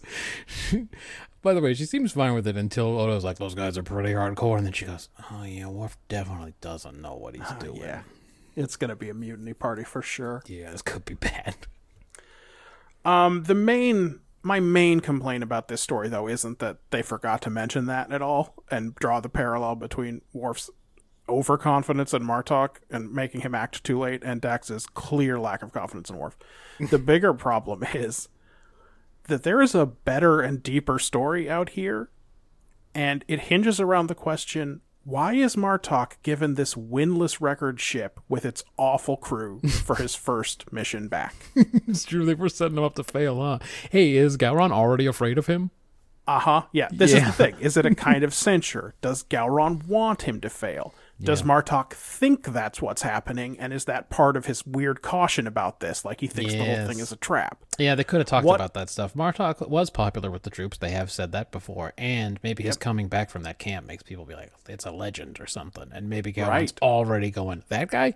No, you can give that. Find the worst ship and give him that. Right. So it's like, what are the stakes outside of this ship rescue? What's the political game? Why is this Martok's mission? Why does he get this ship, et cetera, et cetera? Yeah. And that's not in the episode. It's not a part of the episode. It's not even subtext. Yeah, it's true. Someone should say something. Someone should go, wait, what? Why'd they give you that? Aren't you a general? What's happening? Is this an insult or a trap or a test or what? Yeah, that's true. Then central casting let these guys down because the rough and tough Klingons look like a tall guy with very sad eyes and slumping shoulders, and Klingon O'Brien with a dozen chicken wing bones on a necklace. Oh, that was the part that didn't make any sense. Odo's like, these guys look pretty tough. And I was like, well, I kind of don't. And then they turned out to definitely not be very tough. Could they not get the old guy who was like, listen, your name's a curse? Hey, son of Moog, you said, why don't you come over here? Why don't you come over here? Hold on a second, buddy. I got a couple of things I want to say to you over here real quiet where no one can see, because I'm not trying to embarrass you. I think this is a good place to start with this conversation. The things I'm about to say are going to be extremely hurtful, very cutting. But what I mean is for you to feel better about all this and just kind of go about your day. So here's the thing. Your name, it means like fucking cunt balls or something. I don't know. What's the worst thing you can think of? That's your name where I come from on the planet Kronos. So why don't we just walk over here? Why don't you have a drink at the bar? Have some prune juice, I think I heard you order earlier. You're probably going to want to keep that one under wraps as well. And why don't you just enjoy your day? Son of Moog, was it? Okay, have a good one. Thank you. Bye now. Anyway, this wasn't a bad watch, but it wasn't deep or nuanced. So I only gave it a 5. Okay. What about world building? Yeah, we've got Tovadok, which humans wouldn't understand, but it just seems to be like you looked at a dude and you knew he was about to fucking quit, and then he knew that you knew, so then you didn't quit. I feel like humans who play football or something would know. Yeah. I feel like you can see it in the huddle. I think you look at someone and you go, if this guy's about to... Yeah. He's not blocking shit. He ain't got it no more. He ain't blocking shit out here. We got Klingon command protocols. We got a sea shanty. Also, apparently, failing in a challenge against your commander isn't a big deal. No one even thinks Worf should be punished in any way. I guess winning that battle with the Jem'Hadar just meant everything was forgiven there. Yeah. This would have been worth a lot more points if I understood why Martok was given the ship in the mission, right? So that would have been pretty big. Just a 2 for world building for me. I agreed. It was a 2. I also had Tovadok. All the rules Dax lays out about serving on a Klingon ship, which again, I'm pretty sure we heard in like a TNG episode once upon a time. This crew in particular lays out the differences between fighting the Cardis and fighting the Jem'Hadar for whatever that's worth. Pretty easy to join a Klingon house. A guy just goes, so, will you? And another guy goes, yeah, sure. And one guy gives the other guy a metal thing for his sash, and then they are legally married, I guess. Probably. Really just... Now he's Martok's Parmakai. That's right. I'm surprised no one accused him of that in the episode. In the 90s, you could make lots of cool jokes about the gays, so. Really just some Klingon stuff, which is similar to what we've seen before. So, just a 2. What about characterization, though? Yeah, Nog hates reporting to Worf, but he's just little leaguing it this week. Martok got a little scared of the Jem'Hadar during his time in their camp, but he doesn't know how to admit it. It's cool, though. He just needed a W to get over it. What are you talking about? The first thing he tells Worf is that he was afraid in the... Yeah, I know, but then the the whole rest of the time he's like, oh, no, this is, I'm making a business decision. And it's like, what? What are you talking about? That ship's just flying out. We can just blow it up right now and just be on our way. And he's like, no, this is, he is going to insist you wouldn't it's a understand. sound business decision. You wouldn't, you don't know about finance. And this is, what I'm doing makes a lot of sense. Worf won't wear his emblem, his little sash and all that shit on a Klingon ship because his house doesn't exist. But he loves showing it off on Starfleet ships. Yeah, they don't know nothing about nothing. He's just like, I'm gonna look so cool to these idiots. They just think that means he's Klingon. They don't even think the little stuff on it means anything. It's true. The more he wears it, the less he has to shout that he's a Klingon. He makes the big sacrifice to get Martok back on track after basically fucking up the whole rest of the episode because he doesn't know about Klingon stuff. Dax follows Worf on this assignment, which I think would naturally make somebody pretty pissed off if your girlfriend was just like, I'm also on this mission now. And you'd be like, what the fuck? We're literally, I'm going to the ship now. Why am I just finding this out? But anyway. He's been dating Dax for months, though. This must be, like, this is just how she is. Oh, like the time she was like, I'm fucking my wrestling teacher right now? And he was like, oh, I wish you had told me that earlier. Something like that. Wasn't that guy her wrestling teacher? The guy who looked like he was from Final Fight? Was that a lie? Was that a cool lie she told? I thought that was an interaction she had with Kira, but I don't know. Was that? No, I know. I'm just saying. Oh. She probably says stuff like that to him all the time. But was that did she say wrestling teacher? Yes. So, yes, exactly. It feels like that was that might have been a euphemism. Yeah. Anyway, she's much better at Klingon stuff than him anyway. She's very interested in the morale situation on the Rataran. She gets deep into it. Little League for everybody else. Just a 4 for me.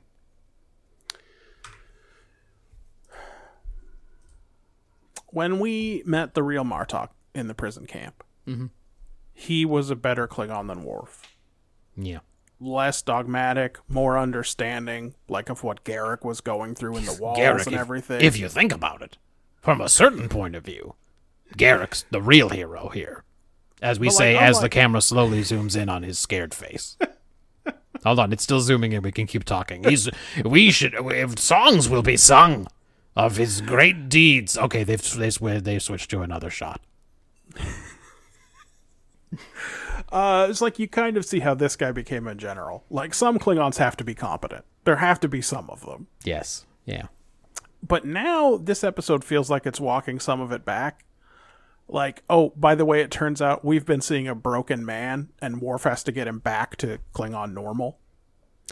Yeah, it's weird. It's like they took that episode and they went, but that wasn't really the truth. Because then not only is all the stuff about Martok backwards, but Worf is like, honestly, I wasn't that heroic. It was Martok who got me through it. And you're like, why didn't they show that in the episode then, buddy? Because we got to see your whole plot in that episode, and that wasn't in it. I mean, he was there, and he was like, go Worf, but like, that's not nothing.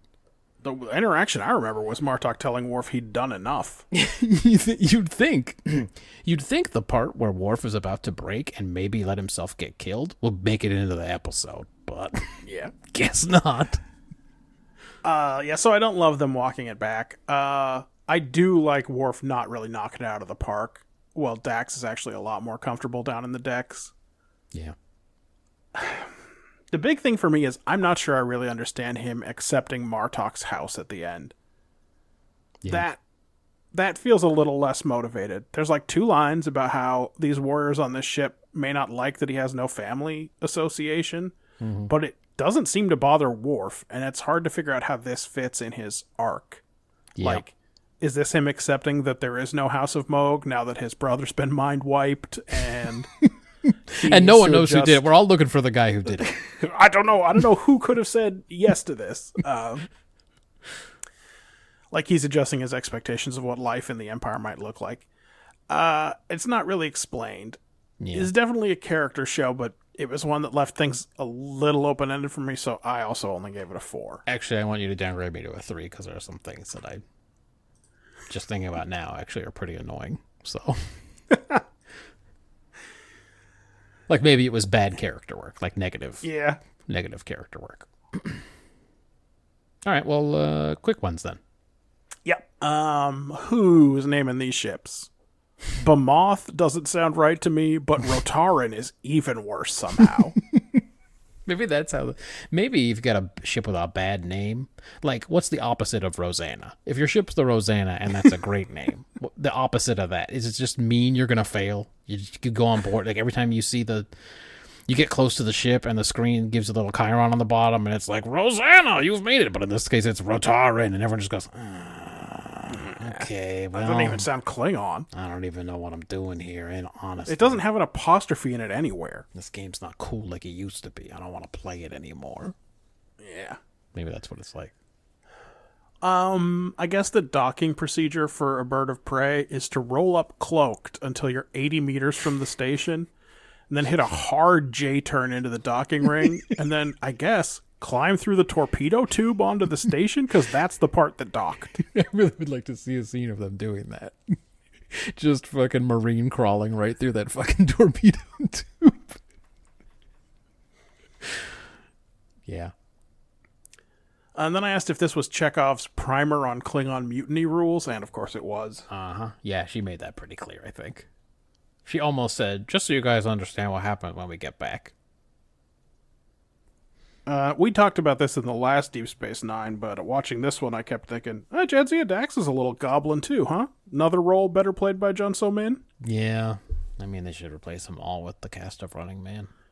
She, shows up, and Kira's like, were you fucking your wrestling coach? And she was like, yep. That's right. And then she just drops her pants.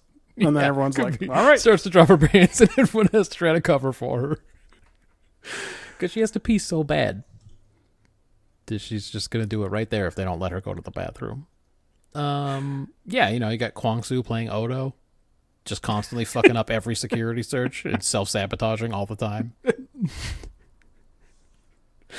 Be a good show. It would be a good show. We talked about it. I gotta get back to Running Man. I gotta start watching it again. I'm craving it. Do you think that Cornyn modified his uniform to look like Picard's casual jacket undershirt intentionally? Did he see Picard somewhere and he was like, oh, actually, I like that look, but what if it was sleeveless? You know how Kira is a public figure on Cardassia? Yeah. I think that's what Picard is like on the Klingon homeworld. He was just so fucking hardcore as Chadij. And then the arbiter of Gowron's succession? And the big, I don't know, what you'd call him. He's fucking had his thumb on the scales and decided who the leader of the Empire was and everything. There's probably a lot of people who hate him for that, but I bet he's hella famous. Probably. Let's see. Do you think Dax and Worf ever had a conversation about where she was sleeping? Because she tells that guy her bed's as empty as his, but, not. In her case, it's by choice. Yeah, and everyone's like, oh, shit! She didn't tell Worf she was coming on this mission at all, so maybe they just assigned her quarters. But, yeah. I mean, they aren't living together on Deep Space Nine either. She's got to borrow his opera sticks. Yeah, he lives on the Defiant. Because he's the worst. No Quark this week.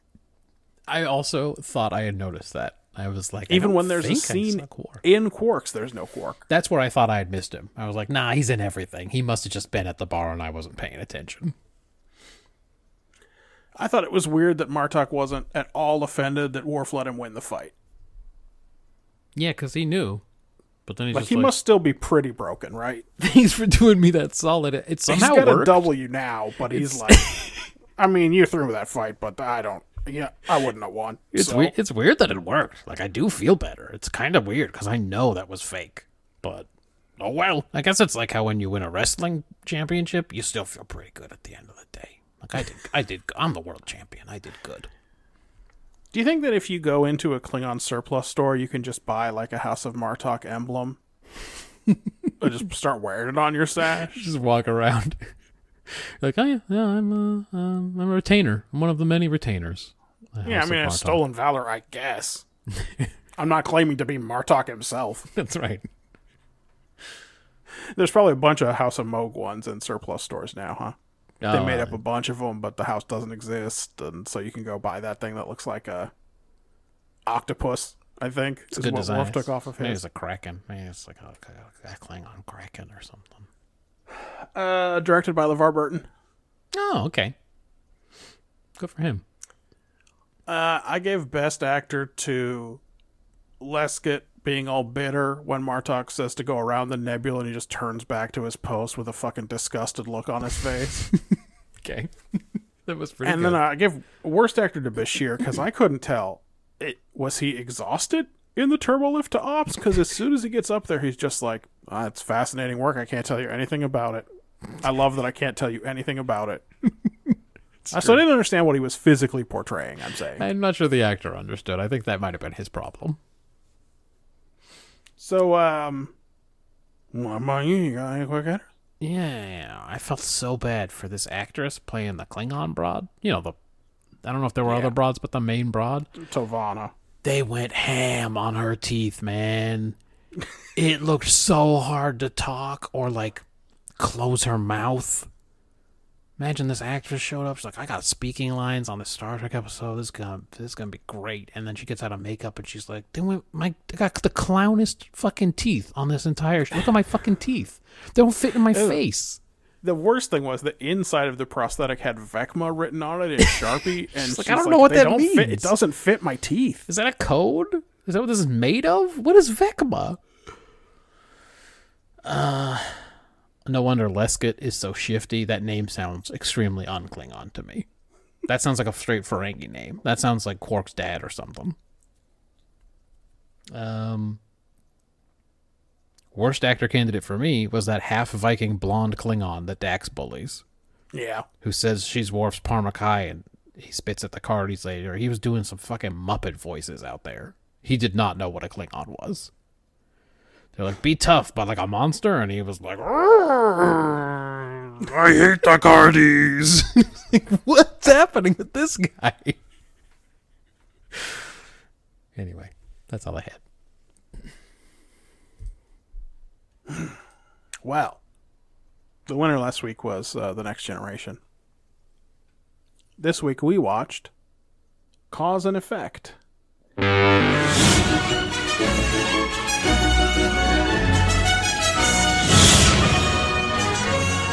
Tossed salad and scrambled eggs. The Enterprise's starboard nacelle has been hit in a collision, and they're venting drive plasma. Also, Ro Laren has a severe new haircut. Thank you. That's what the whole teaser, Marjan and I just talked about her hair. I knew. I've seen this episode. I knew what happens. The Enterprise blows up, dude. I know it's It's gone. This is an important one. This is an important one for the series because there ain't no more Enterprise, I guess. You can see the little plastic nacelle cap floating off into space, and it's empty. Yeah, it's not good. It's probably Rose's fault, honestly. Her haircut blew up the whole ship. It does seem like her haircut was the problem, yeah. But after the credits, Picard is giving a normal captain's log, not about any of that. Instead, he's talking about entering the Typhon Expanse. And which I think was created by Ultros. Do I remember that correct? Or is Typhon Ultros' buddy? Yeah. Yeah, it's his buddy, and he expanded. He continues to expand. So, captain's log, and then... I think you mean Chupon is the correct... it's the correct translation of that name. It is Chupon, isn't it? Chupon. Hold on a second. Hey, Woolsey? What's happening, man? Hey, man. You having a long night out here? You need to get off work and you need to Maybe just relax for a little. I know there's a deadline, but you're not doing a very good job anymore. You're kind of hurting the project. So maybe put in fewer hours. Man, have some Chex Mix and relax. I assume that's what your notes were about. Let's do that math where you do less work and maybe the work will be better, and that'll be a good compromise. Yes, I did name my notes, eat some pretzels or Chex Mix or something and chill the fuck out, man. After the captain's log, we cut to a poker game. It's Riker, Data, Worf, and Crusher. Riker loses a big hand, and he's kind of a baby about it. Yeah, that's what my notes are. That's what the name of my notes are about. He takes it super hard as a real fucking B word about it, and I was just like, we're playing cards. He fucking says to Dr. Crusher, who just beat him, just beat him by in the normal way you beat someone playing poker. He says to her, better to be lucky than good, I guess. I was like, eat shit. That's what I said. I said, yo, man, this is a card game. Can you just fucking relax? Just like do whatever snacks Data has provided. This is Data's quarters, right? I have no idea. Just like Data's got the visor, so I assume so. Just like fucking. Oh God, can you imagine? He fucking brings it with him. He goes. Oh yeah, he does. He walks through the ship, holding it out in front of him in his hands because he doesn't know how to do it casually. And people are like, he's got the accountant's visor again. I guess it's fucking poker night. I didn't get invited. Did you get invited to? No, not you either, huh? No. Well, I heard Ben got invited, but he's not going. Dude, people doing fucking Data impressions all over the ship, holding stuff awkwardly out in front of him. He never gets it, though. He never figures out it's about him. Like, I've noticed that people have been walking differently lately, and people are like, yeah, no, I don't know what that's about. Yeah, people do walk weird, huh? Anyway, he's a baby. It's just a human thing, Data. Someday you'll understand when you are finally human. When your dream comes true. When you become a solid flesh and blood man, Data, then you'll understand. It's gonna happen. Then you'll know why people walk so funny. Anyway, Crusher's got to go to sickbay. LaForge is in there. He had some vertigo. And he's got a couple of valid complaints about the lack of safety rails, but no one listens about that. But as usual, she says to him, it sounds like stress to me. Happens a lot on that ship. It's a stressful place. She does get a little deja vu about the whole experience, but he doesn't remember ever having had these symptoms before. So she forgets it. She goes back to her quarters, puts on her PJs, starts trimming up some orchids, getting ready for bed. I got but as soon as she notes about her and all of this shit. Honestly, this episode is Remember Me Too, and that's not how I think of it at all. No, but you're totally right. She is the instigator in all this shit the whole time. 99% chance that if Beverly Crusher's not on board, Enterprise is trapped in the rift for 100 years like the fucking Bozeman. Yeah, exactly. They just running into each other forever. On the fucking Bozeman, what Morgan Freeman should have said was, I banned cream soda a long time ago. Morgan Bateson. Yeah, you're right. He hasn't had cream soda. Walker Keel should have said...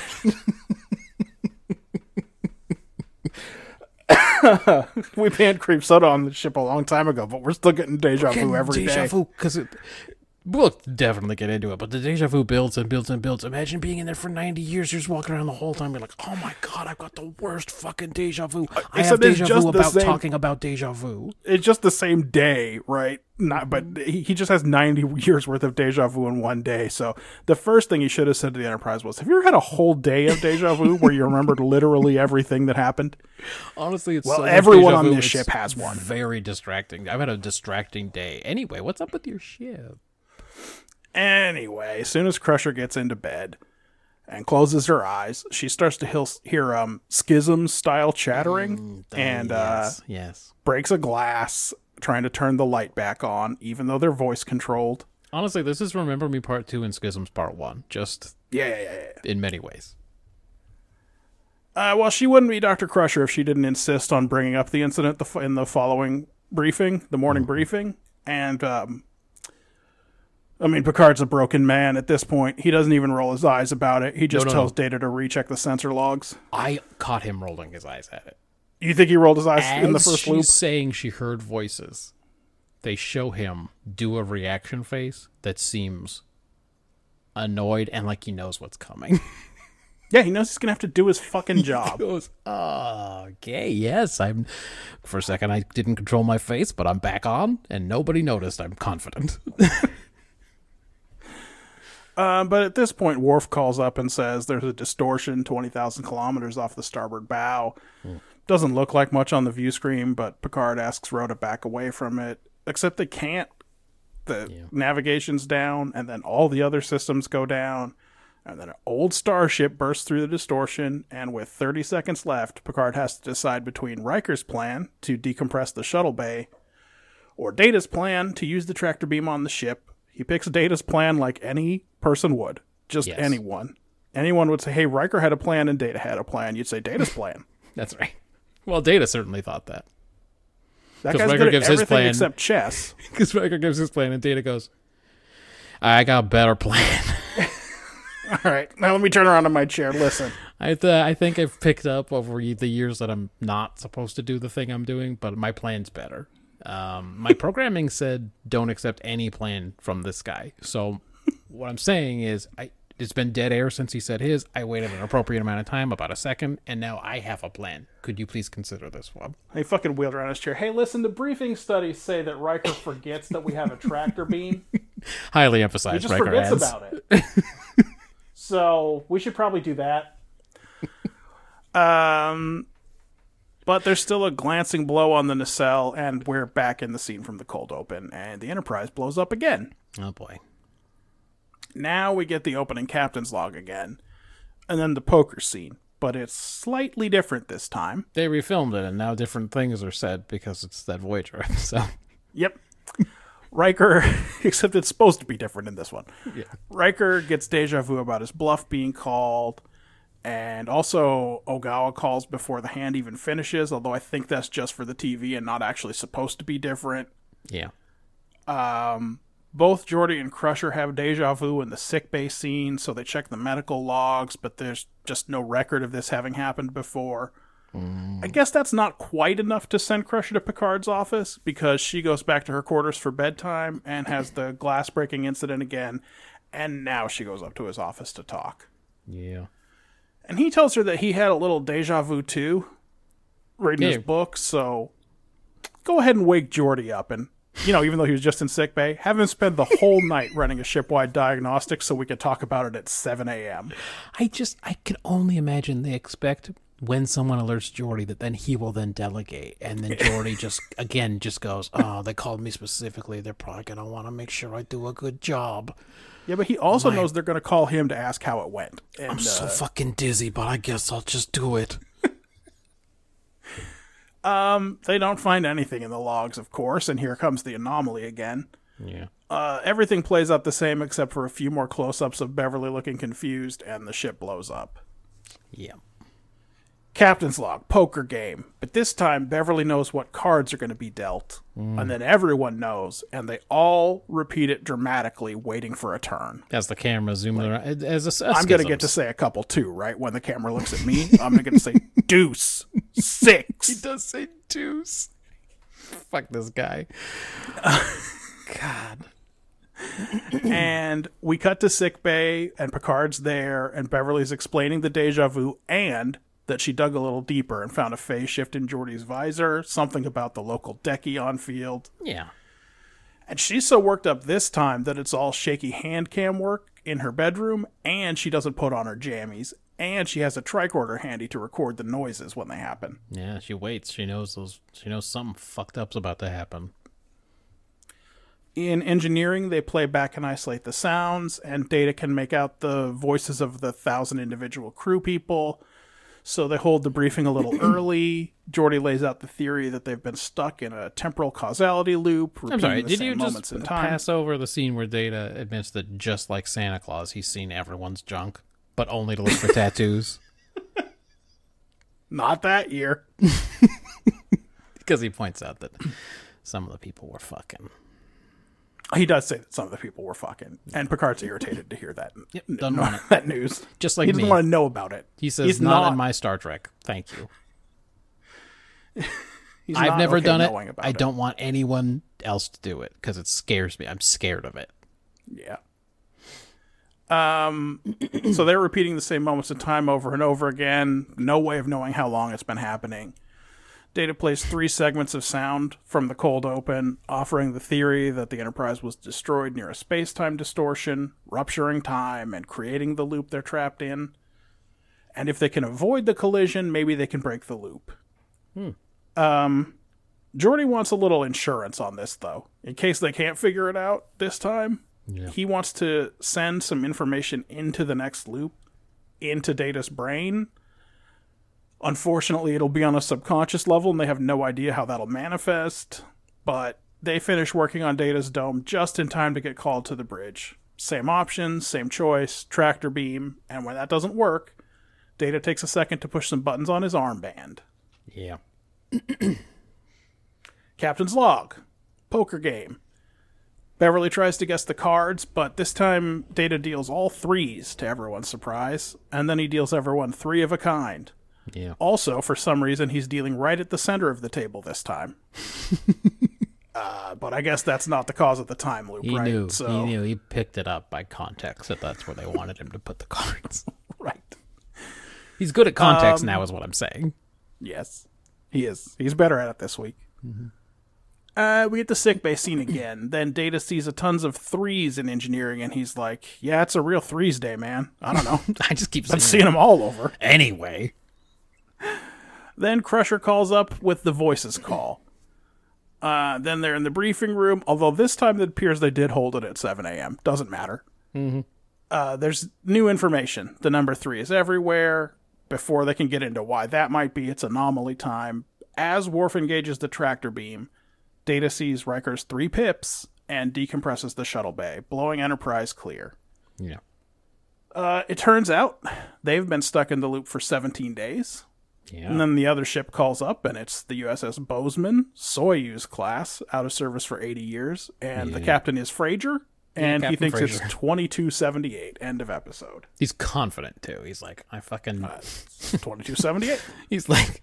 For some reason, he's very proud of knowing this. He's like, fucking nailed them. These guys. He's like, I listen, just this is got the 'em." first thing I don't have deja vu about all day, so He's feeling pretty good I about will that. tell you, it's Honestly, it's 2278. like, can I thank you for calling? I'm glad you guys called us, because this is the first thing that isn't weirding me out today. And I don't even know why that is, because your uniform's weird and your ship's weird, but I just Yeah, feel everything about this actually better. should be weird. I feel so When good we- that I'm going to confidently tell you what year it is. 22. Someone just said, the biggest ship I've ever seen is ahead. And then we hit it. What's this one about? Don't ignore good advice just because it comes from a gurgling, steaming trash can full of toxic waste with a beard. I don't know. This episode isn't about hot takes, right? It's just an attempt to do a cool time loop thing. Yeah. But Data does totally ignore Riker's idea, just talks right over him, probably because, again, his software said, Riker said it, disqualified. But I guess it's true. Good advice is good advice, even if it comes from Mike Popham. So just, that's a shared reference for you and me to use on this. But yeah, so- he didn't deal out a lot of good advice. no, did but he? if he did, it would be unwise to disqualify it just because he said it. And He was mostly just mad at his stepdad. yeah, I can't blame him. I didn't really get into their whole deal, but it didn't seem like. Well, you know what? This isn't his therapy. He can have his own podcast. I give I it a bet he does. What do you if think it's everyone called? does? Everyone fucking. It's definitely play on pop. Maybe it's a pop music podcast, Ooh, and it's Top of the Popums or something. he's probably a Swiftie. Probably. I give it a 5. Did you hear that part? All right, I'll write 5. Hold All on. right, thank you. Write it on the screen, Sharpie. I did. Thank you. I did. What about you? What did you think? Well, I don't think this is advice for an actual time loop. So maybe it's something like, with a little introspection, you can recognize unhelpful patterns in your life and make small changes to avert disaster. Oh, okay. It's pretty cooked. So you think Frasier probably wasn't looking in the mirror enough? I mean, the episode does invite you to ask why his ship was stuck in there for 90 years. They're the Rotaran of I mean, they are the Rotaran. Starfleet. They're probably the reason the Soyuz class was taken out of service, but the Miranda class, which is 90% similar components, is still in service. It wasn't good when they're like emergency briefing the Bozeman's gone missing and everyone went fucking figures. Oh yeah, Unbelievable Bateson. with Yeah, these fucking I bet guys. they've gone missing. All the fucking thing. You know, he was always blaming it on his senior staff, but that guy was fucking brain dead. They probably went missing right into an asteroid. You know, he got the date wrong on his academy exams. He got the date wrong. Now he said it was taught him a lesson and he would always get the date right forever after that. But He like, thought it was 2243. it was unfucking believe. No one could believe it. No one's seen that before. Wrong year. Crazy. No, it's not a lot. They did a time travel show. I gave it 3 points. Sure, that's fair. What about execution? I mean, they did a couple of things right here for sure. None of the repeated scenes are reuses.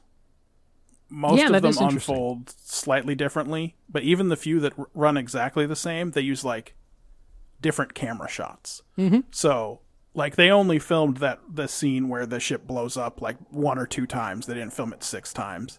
Yeah. But they just had 3 or 4 cameras on the bridge when they did it. Man, they weren't going to waste all those differently. models. They needed to keep some of those models for sure.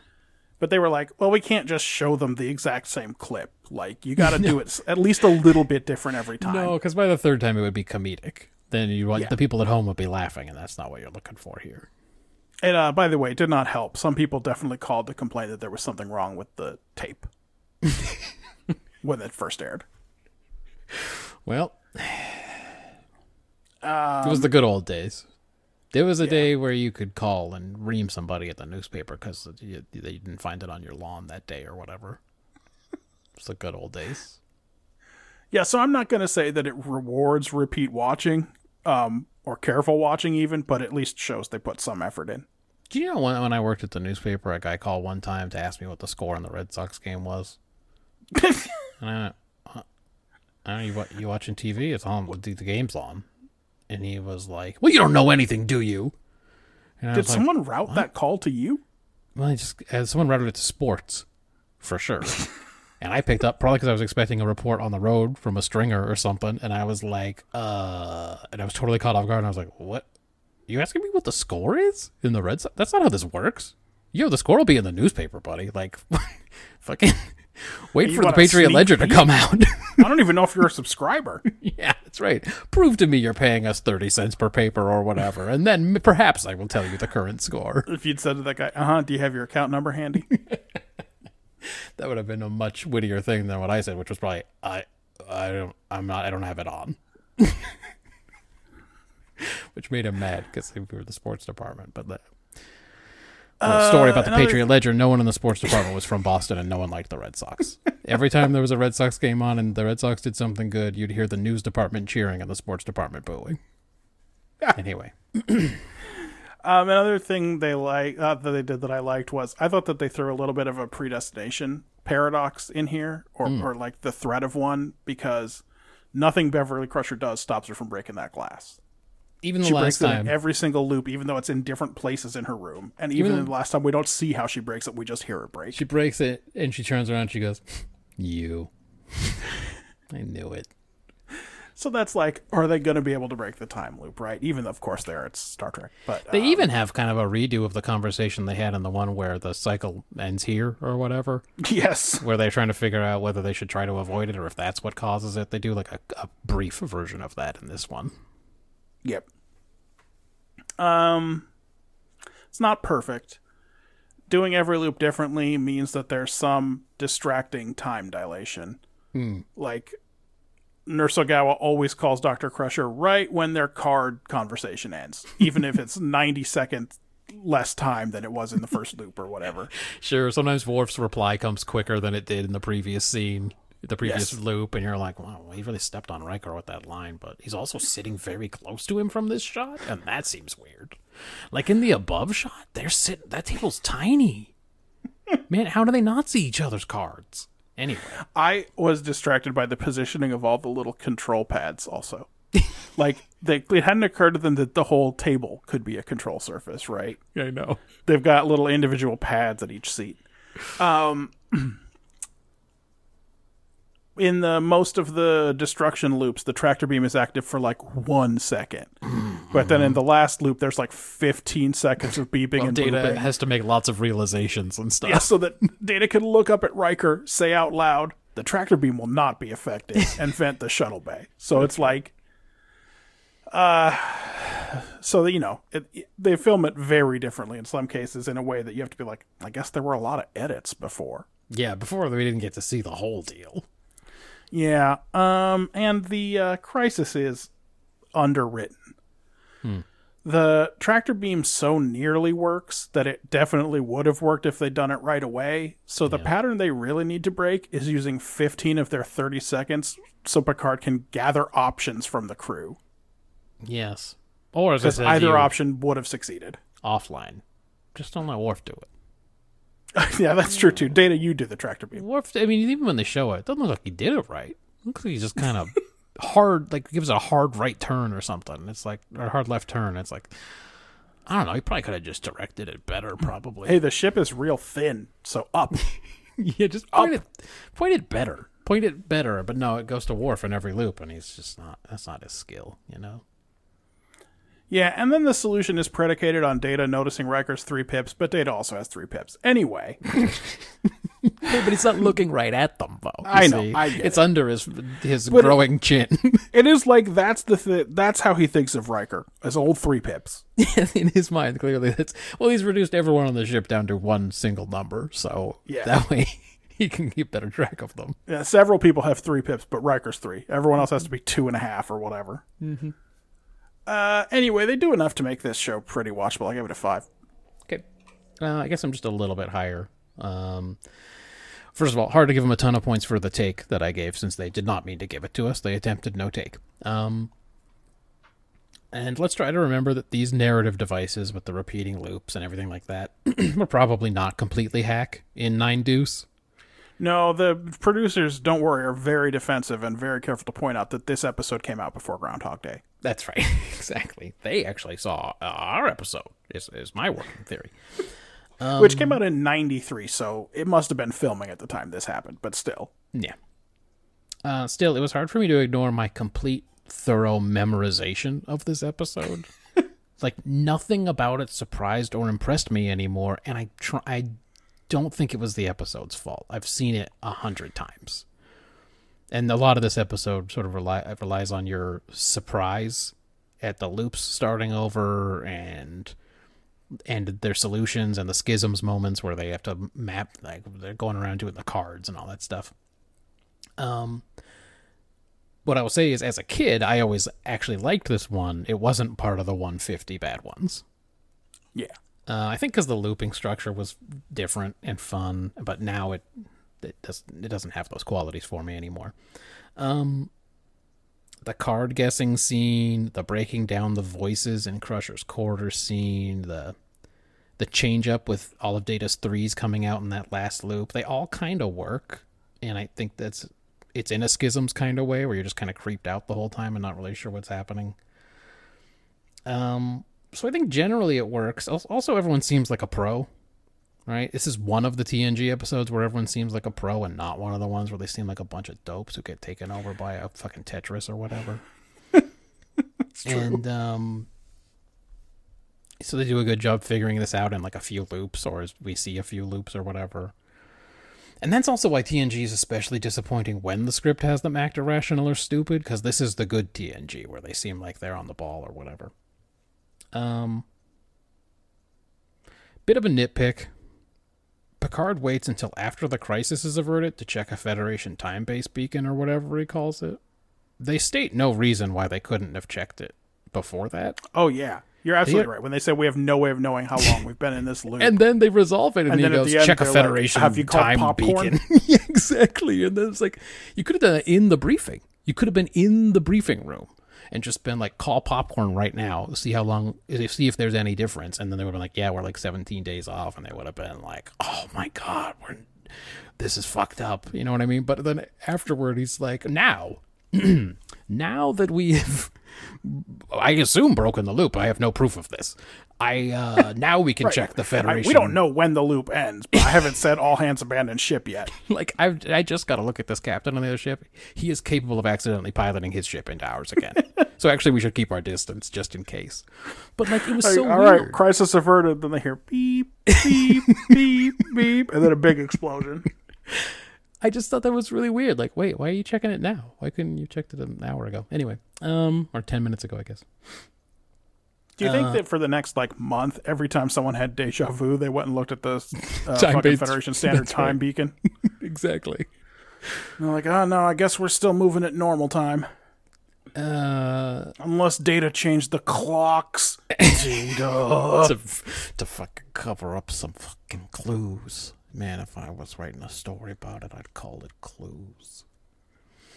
This is like the 5th or 6th time Dr. Crusher saved the whole ship, by the way. I know. It's really, it's one of the things that I've definitely noticed in this critical rewatch, is that she's actually pretty competent. Yep. And when the actress cares, she is also competent. Yeah, by the way, at a wide variety of things. She's like the only awake person on the whole ship. Yeah. She's even mad about cybernetics. It's crazy. Yeah. Anyway, I give it a 7. Because right. I thought it does a lot of things that make it entertaining, even if they're not really necessarily trying to do anything except entertain. I don't really disagree. Like I said, I thought the cinematography worked out and a bunch of stuff. And I gave Relativity a bunch of points last week. I mean, not enough to do anything with, but some points. Just never because any way to save them from themselves.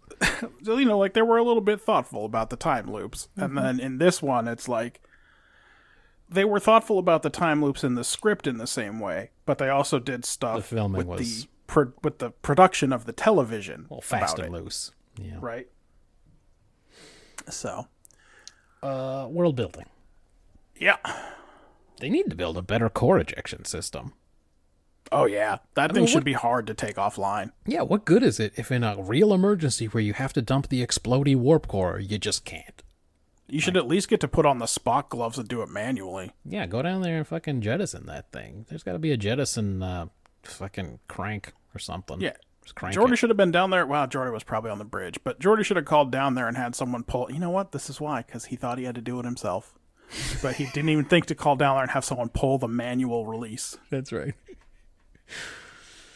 The Typhon Expanse, unexplored. Nibpo, which is deja vu for Klingons. Maybe those things are just. This one did not turn out to be a trap, by the way. No. Where, That's where right. then Picard made fun of him. I don't think it's Klingon zombies, you idiot. Dumb fuck.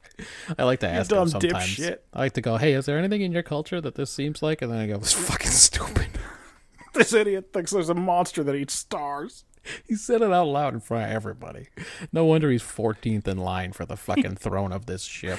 He trailed off as he said it. He knew that was a mistake. I actually just fucking backed you. You've been reduced in rank fucking 3 steps, dumbass. Go get some of those weird Kaczynski squares. That's your rank now. I'm just going to put a picture of Kaczynski on your shirt, dummy. Your name's Kaczynski. You answered Kaczynski. Everybody call him Kaczynski now. It's an order.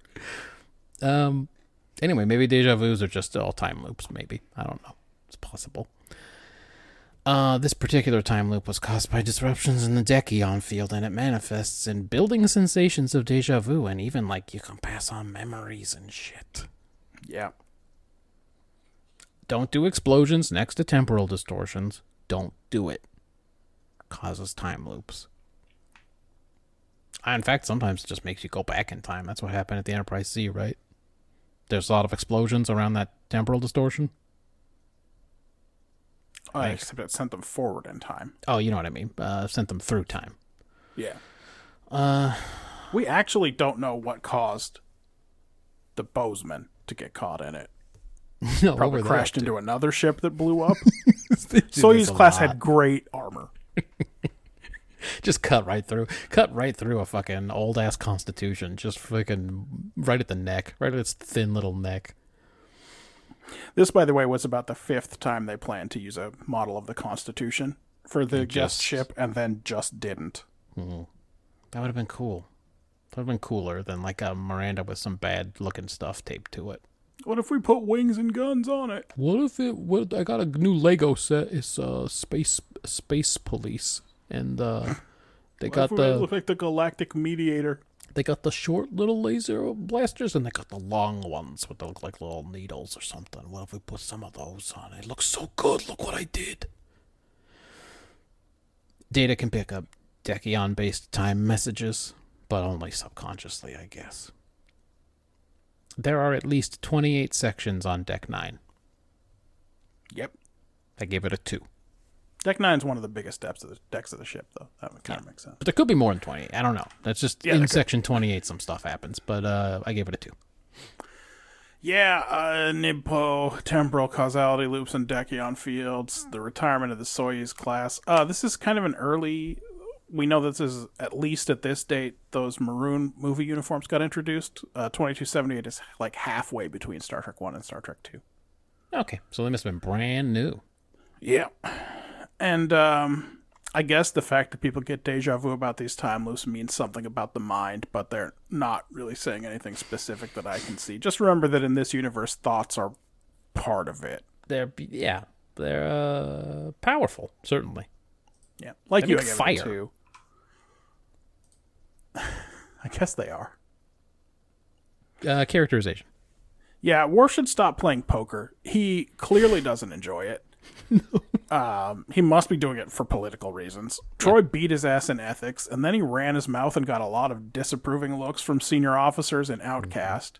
Now he's reached a point where, if he's not doing particularly well, he accuses Data of stacking the deck. Well, I mean, Geordi admitted that he cheated a few episodes ago. I think since then he's just been a little bit suspicious of everybody. But if you can't trust Data, the treasonous killer robot, who can you trust?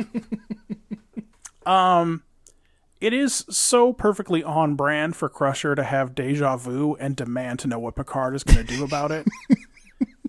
And at this point, she's been right so many times that he has to take it seriously. That's where he's trapped, man. That's really the thing. That is the trap. She's just like, Yep. she should be wrong about this, but she did take by a the big way. L in ethics, but otherwise... How fucking aggravating. How fucking aggravating that she was right again. I hate that's the worst. She fucking called him up and then went up to his office and said, I got deja vu. I talked about this in that episode where Bashir had to cure the quickening or whatever it was called.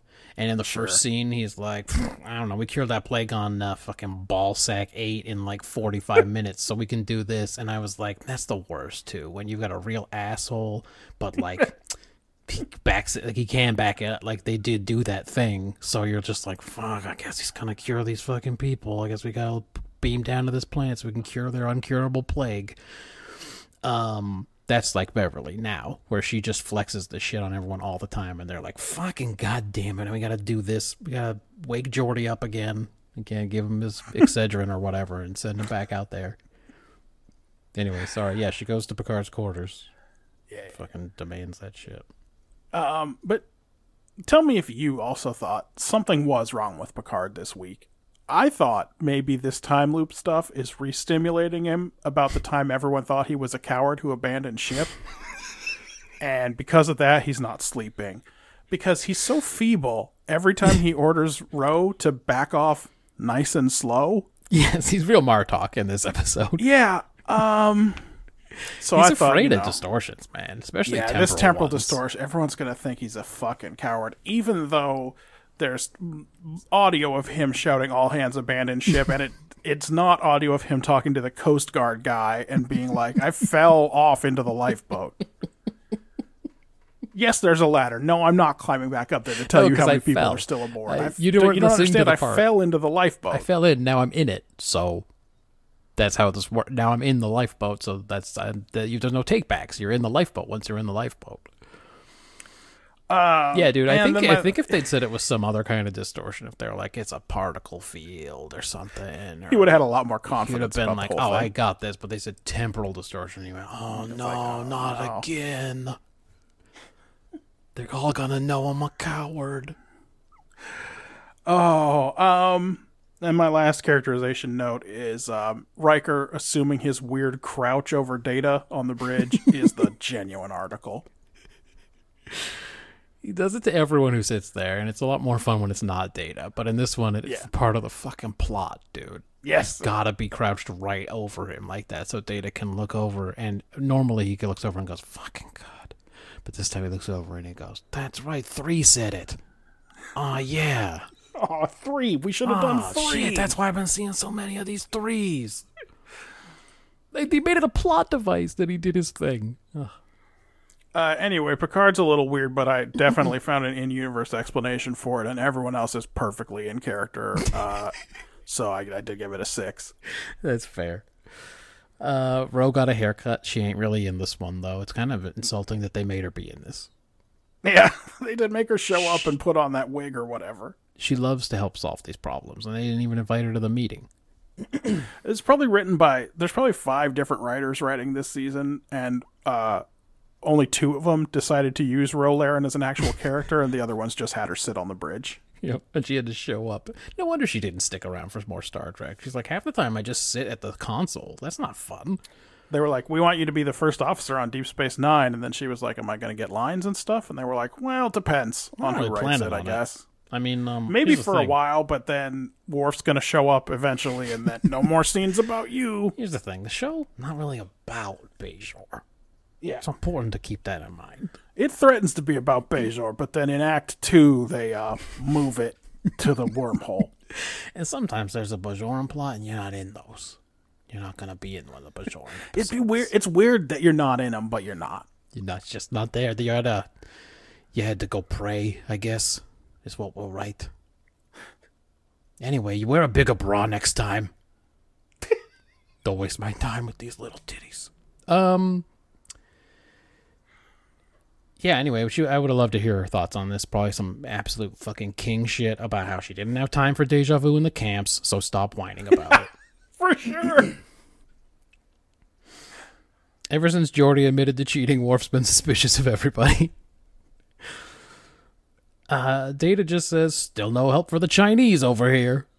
He does. Unbelievable. He's doing patter. He's looked up some poker patter, and he's fucking it up. Yep. Pair of ladies for the doctor. Still no help for the stinking Klingon. He's basically a big old pig or something. He talks over Riker's good plan, and nobody blames him. Seriously, Riker goes, I'm just going to do the thing I always do. He goes, hey, I got a bad one. You follow this up, or you're going to look like a fucking champ. Hey, what if we, open up the big doors on the back, and then maybe the ship will go whoosh. I've actually always kind of wanted to do that.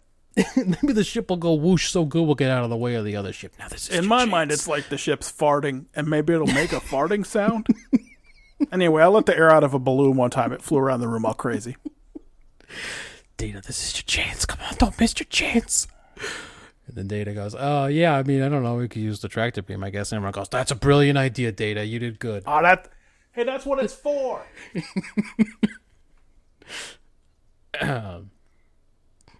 Riker is such a shit. Again, guess it's better to be lucky than good. Fuck you, man. Yeah, it's just cards. Just move on to the next hand. You ain't won enough poker hands in your life? Geordi's been busting his ass on this Typhon Expanse project, apparently. He complains about, maybe that's why he's got all the vertigo. Crusher's bedtime outfit. Yeah. Is as wild as Troy's, but for different reasons. Yes.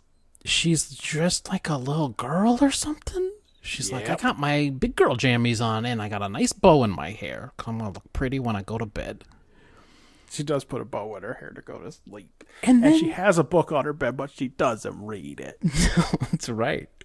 And then she keeps the ribbon in her hair when she goes to see Picard. Yeah. She's walking around the ship with it.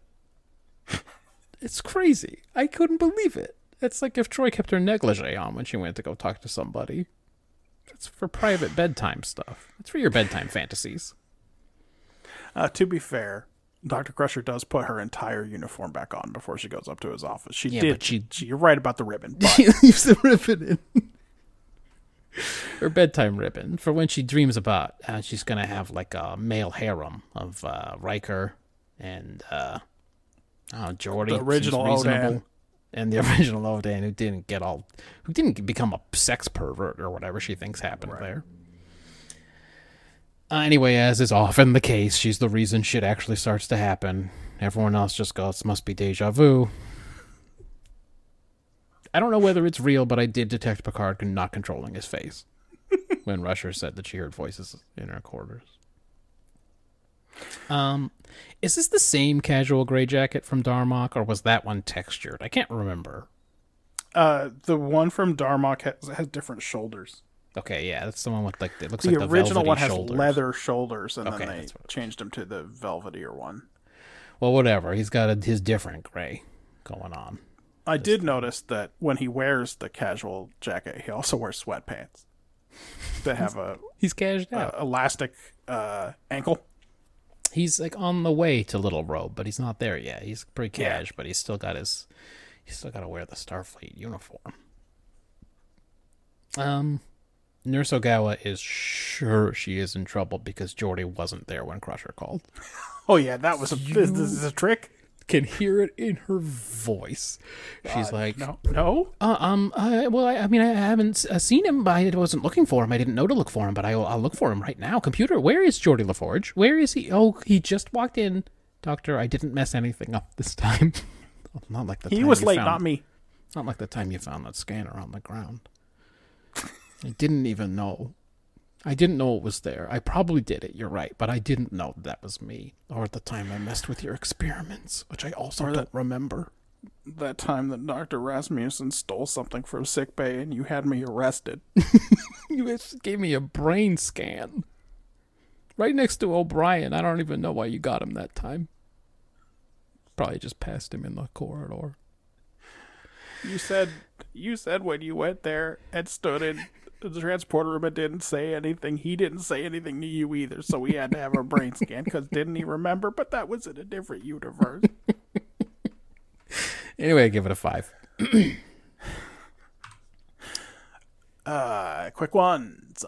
Yeah, man, that nacelle was like boiling or something. It was bubbling and spitting and shit. Yeah. What did they do to that thing? It had too much electricity in it, is my theory. Oh, it could be. I assume they stopped when they found that anomaly, right? Like they stopped moving, and that shit was 20,000 kilometers away. Yeah. So the Bozeman doesn't just fly at them from like 3 ship lengths away, because that's how it's always seemed. That they were just well, like again, right the on amount top. of time that takes is highly variable. Just like even in But the also, shots, maybe it was going at full impulse. Who knows? at the shot when they show it, it just seems like it just goes right out of that thing and right into the Enterprise. But 20,000 kilometers is so many kilometers. Yeah. I mean, it feels like I guess neither side could move, so I guess they can't get out of the way. But I mean, it just seems like it happens too fast. That's all I'm saying. They definitely at least turned to face it, because it's supposed to be off their starboard bow. Yeah, but that's not where they approach from. You're right. Again, maybe the tractor beam was the right call, but just let Data handle it instead of Worf. Data probably thought when he said that it was understood that it would be him to do it. And then Picard goes, Mr. Worf, tractor beam. And Data goes, oh, Are you we're probably going to die. I think we're going to die. I've already countermanded one thing. I'm gonna. I shouldn't keep talking over people like I usually do. When I say, Captain, drop Everyone the hates shields. it when I do this. No one likes it. I've gotten a lot of feedback about it, actually. Again, a brief redo of the conversation Picard and Riker had in the one where Picard ices his time clone. This time in the conference room when they're all talking about time loops. That was all I had. What do you think Worf was muttering during the poker hand? I turned it way up in my headphones and I couldn't make anything out. I don't know. Did you have any suggestions? The subtitle just says muttering, so I have no idea. I just like to think about he's mad about, I don't know. He's like, I don't even remember why he was muttering. I fucking I fucking went on a commando raid with this guy last week, and where's my promotion? I thought maybe that was gonna get me something, like maybe like on the sly he'd get me something, but no. I'm just here still doing these fucking lick-ass fucking poker games. Fucking hate this game. It's not a Warriors game, is what I'm saying. Hey, Rick asked me to do a clean up on this script. We need the name of a medicine that cures vertigo in the future. Do you have any Vertizine? It's a little on the nose, but I guess it is lunchtime. Yeah, we gotta knock this thing out. We got 26 of these things to write. Matthew, do you think Crusher got her sleep outfit at some planetary bazaar, or did she straight up ask the replicator for pajamas, 30% Chinese? Yeah. Then she had to keep saying to the computer, more Chinese. More Chinese. Coral. I want them in coral. Like my lips. All right, more sultry. Thank you. The little panel in Crusher's bedside table that has a light switch and 12 other buttons feels like hotel room technology that didn't anticipate smartphones and streaming and USB charging and shit. But like in this case, the people who designed it forgot you could just ask the computer to do shit for you, like turn on the lights. Yeah. Yes. I don't even know why anyone would bother doing the lights on a panel. Yeah. Why? I don't know. Maybe you don't want to wake your partner up by saying, computer, lights. Oh, yeah, I guess. If you don't live alone, but all these fuckers are losers who live alone. But, like, I bet the computer can hear when you whisper, too. That's true. It seems to know anytime you're talking about anything to anyone, and who you're talking to and what applies and what doesn't. It's much better at context than... Data? Which one you got, Alexa or Siri? Which one should I say too loud? Oh, yeah, she ain't been hooked up in a long time. Okay. I didn't like that she was spying. We've been reading 1984 in our book club. Yeah. Yes. And when we were talking about some of the surveillance technology in 1984, and Katie was telling Ryan about how the robot revolution was going to start at his house because there's a fucking smart speaker in every room. One of us said something, and then... I guess this will be fun for everybody. If you say, hey Siri, what's my current location? Siri will read your address out. Whoa. And when we were talking about that, sure enough, Siri read Ryan's address out loud right on the book club meeting, and he got a look on his face like, oh no, what have I done? Yes, this is actually a very bad idea now that I think about it. Yes. Yeah. People have a lot of good points about AI. Anyway, 3 seconds after the impact, Crusher is receiving casualty reports from all over the ship. These people do not waste any time calling it in. We've talked about this before. Bridge, I sprained my ankle. In one of our early episodes, episode 3 or 4, I make this point about a Voyager episode where just the ship is literally still doing shaking from the thing that hit them, and Chakotay is like 48 injured, and you're like, what the fuck? How did you fucking know that? Yeah. We don't even know what shook you yet. Anyway. You're going to call my bluff, aren't you? I guess. I mean, I have excellent cards. Also, now I know it's a bluff. You just kind of... Yeah. Feels like you gave it away. Is this a trick? Are you trying to... Is this like a weird mind trick where you're going to pretend like you're confused? It's the most feeble thing you can say playing poker. It's literally the worst. This is if this is a fucking trick and you're pretending to be confused and admitting to bluffing and then you weren't bluffing, I'm not playing with you anymore because you shouldn't be able to fake a medical emergency to win a fucking poker game. Exactly. Though I know you love winning at poker, I get it. I thought you were having a stroke, bud. Riker is exactly dumb enough to think Worf is weirded out that he's playing poker 2 Tuesday nights in a row. When he's like, oh, we've done this before. And then Riker says, yeah, last Tuesday. No, you dipshit.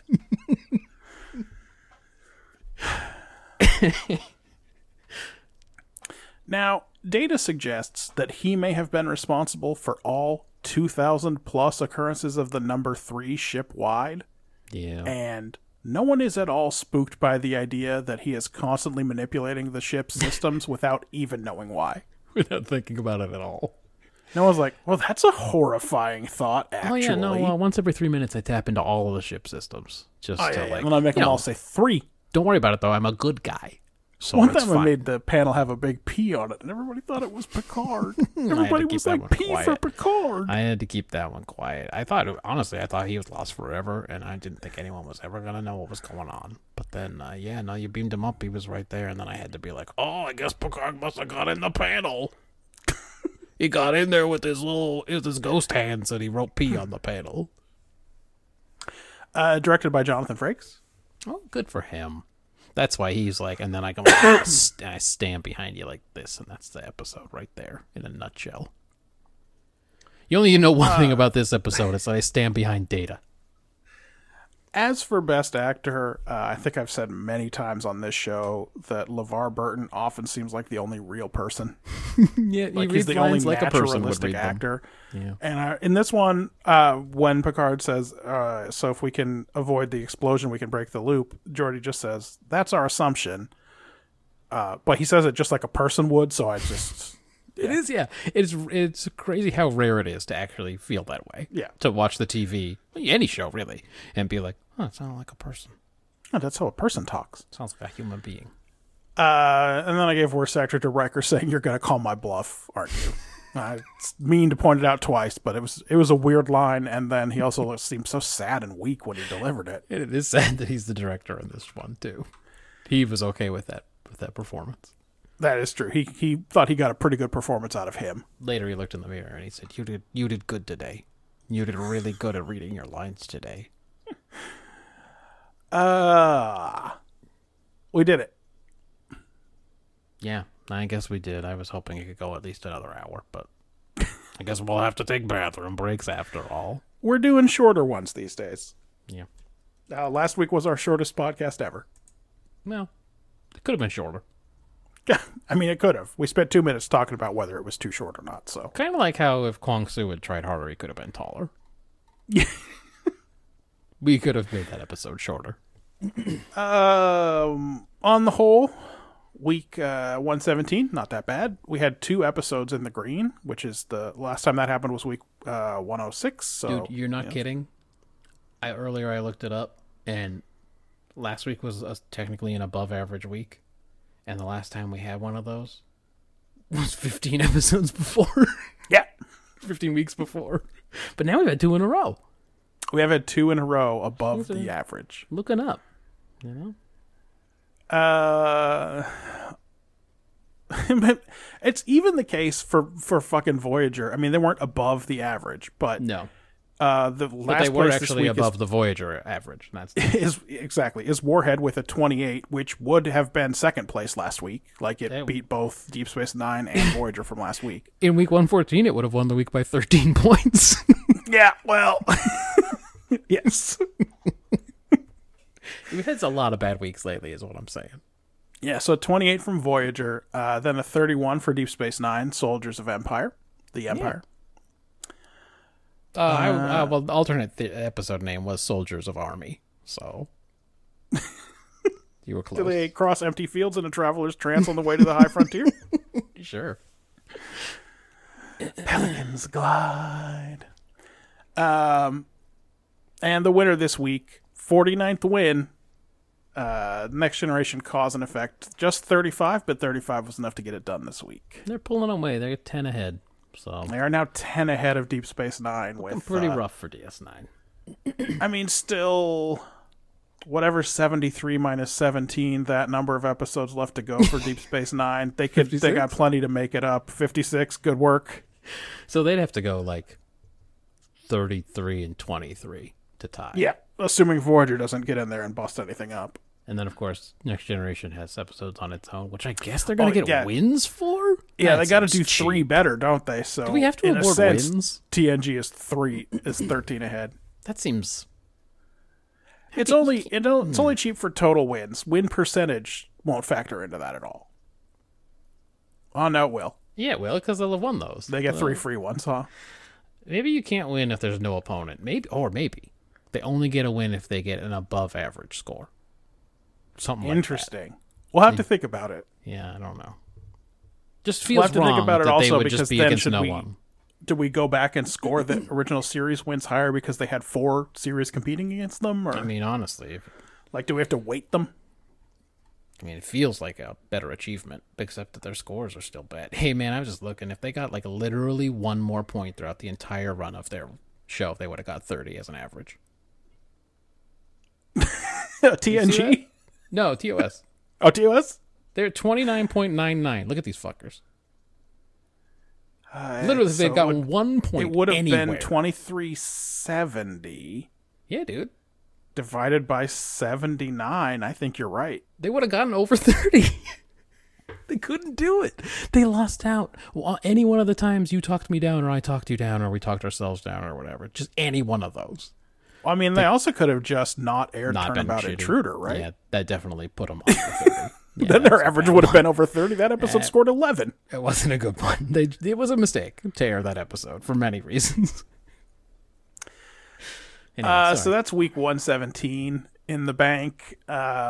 Next time we get together, we've got, I think, we've got some contrasting episodes. So for TNG, we've got The First Duty. If you All right. don't think Picard's going to give some speeches, yeah. we'll see mean, the if I title is award from any one of points his to speeches. Josh Albert's sad dad. I think about that guy sometimes. Hey, thanks for returning Josh's sweater. You guys were so great to him. He You never wasn't betrayed very- him at all, and Wasn't good at anything, and he never would have been good at anything. So he it really was let just- you guys down. It's honestly cool that you even hung out with him a little bit. Anyway, thanks for returning his stuff to me. For Deep Space Nine, we're watching The Children of Time. That is, I'm gonna just my memory of the episode fills me with rage. So hopefully, it's better than I remember. Yeah, fucking strap in for 3 hours because it's possible that one next week is going to run long. Yeah, then we got And we're Equinox. starting a two-parter. Yeah. part 1. I get to describe. I don't Equinox even get to Part describe 1. the 13-second resolution to the whole plot. That's the end of Voyager Season 5, right?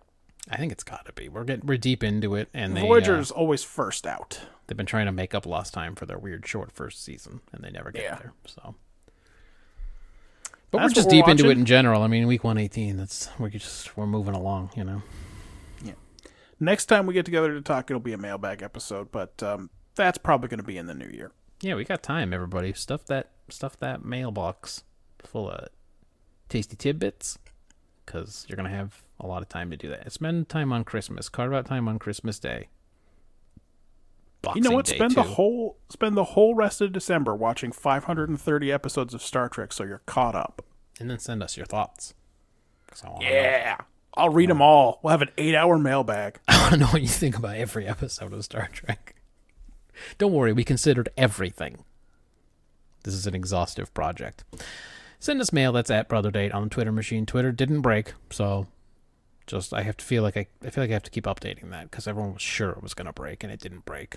And then you can send us mail. That's brothers@brotherdate.com. By the way, I was rooting for it to break. I said so many times on this show. So it's not an I told you so like, haha, take that. It's more like, nothing ever goes right. Hey, just as a marker of where we are in time, the story about Twitter today is that Elon Musk hasn't been paying rent Sure. on the Twitter buildings. And, Why not? And they're also considering not paying all those severances for all those people they fired. So Cool. it seems like they must be pretty close to bankrupt. Okay, But good. in a Reddit thread about that today, someone else picked up on Loan Scum, What?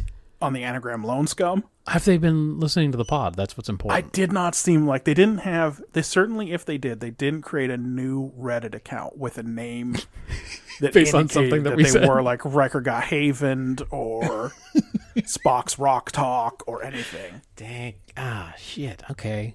Well, I guess someone else was It wasn't probably like Redbird and Turtle or anything that would suggest that they were listeners.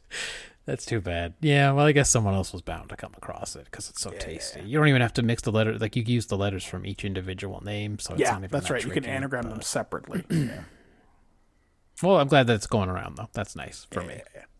Because I can claim that I was the first. Well, there's recorded evidence of it.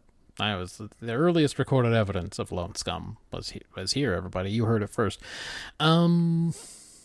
Go to the website. That's brotherdate.com. Landrew is just like he's spread his so wings. Many numbers. It's the most numbers. When he came to us, he was just a little. What's the earliest form of Charmander? What is he first? What's the first? Charizard. Charmander, then Charizard, then no. Is Charmander the first one? Man, I come to you with then this. Charmeleon, then Charizard. All right, so anyway, he was just a Charmander, and now he's a fucking Charizard for sure. Should ask me about Squirtle. I'm sorry, I just assume you know about all the Pokemons. How many of these games you played? You should know all the Pokemons by now, by heart, and all their evolutions. Them, but there's thousands. How many are in this new game? I'm just going to take a second here to talk this out. How many Pokemons are there? I haven't looked it up, but I have ones in my Pokedex that are at least in the high 300s, so I bet there's about 500 or 600. So why aren't there like 2,000? The way I would do it is every single new game come out, I just keep adding more and more and more. Eventually, you just be like, my Pokedex, I got a complete 500. It was that way for a long time, where you could either catch all of them in every generation, or they were at least in the Pokedex for every generation, so you could transfer them in from other games. But starting with Sword and Shield, they were not all present. I don't care, man. Just fucking palette swap some guys. They don't have to be so great that it takes a lot of work to put them in there. Right? Give me a different like Grease color Monk guy. And yeah, the other guy. He looks just like Grease Monk. Who cares? Doesn't make any difference to me. I was sure I would be able to think of it. Well, there are a few different ones. There's Gobbledygook. Gobbledygook. He's one of them. And pretty sure there's like 2 or 3 other ones. They did a lot of palette swaps in that game. But anyway, that's how they were able to have so many enemies. So just do that with Pokemon. Have like a green Charmander who's a plant Charmander. I don't care. Anyway, Podcatchers, gotta catch them all. There you go. That was the easy transition. All right. That's it, everybody. As you believe, so shall you do. So shall you do. As you believe, so shall you do. One sacrificed himself to stop all the other Borg that showed I am up. the Nazi from 2 weeks ago. I must sacrifice myself to save you, mother. So much of my chest is on display. Look at my Aryan features. Please subscribe.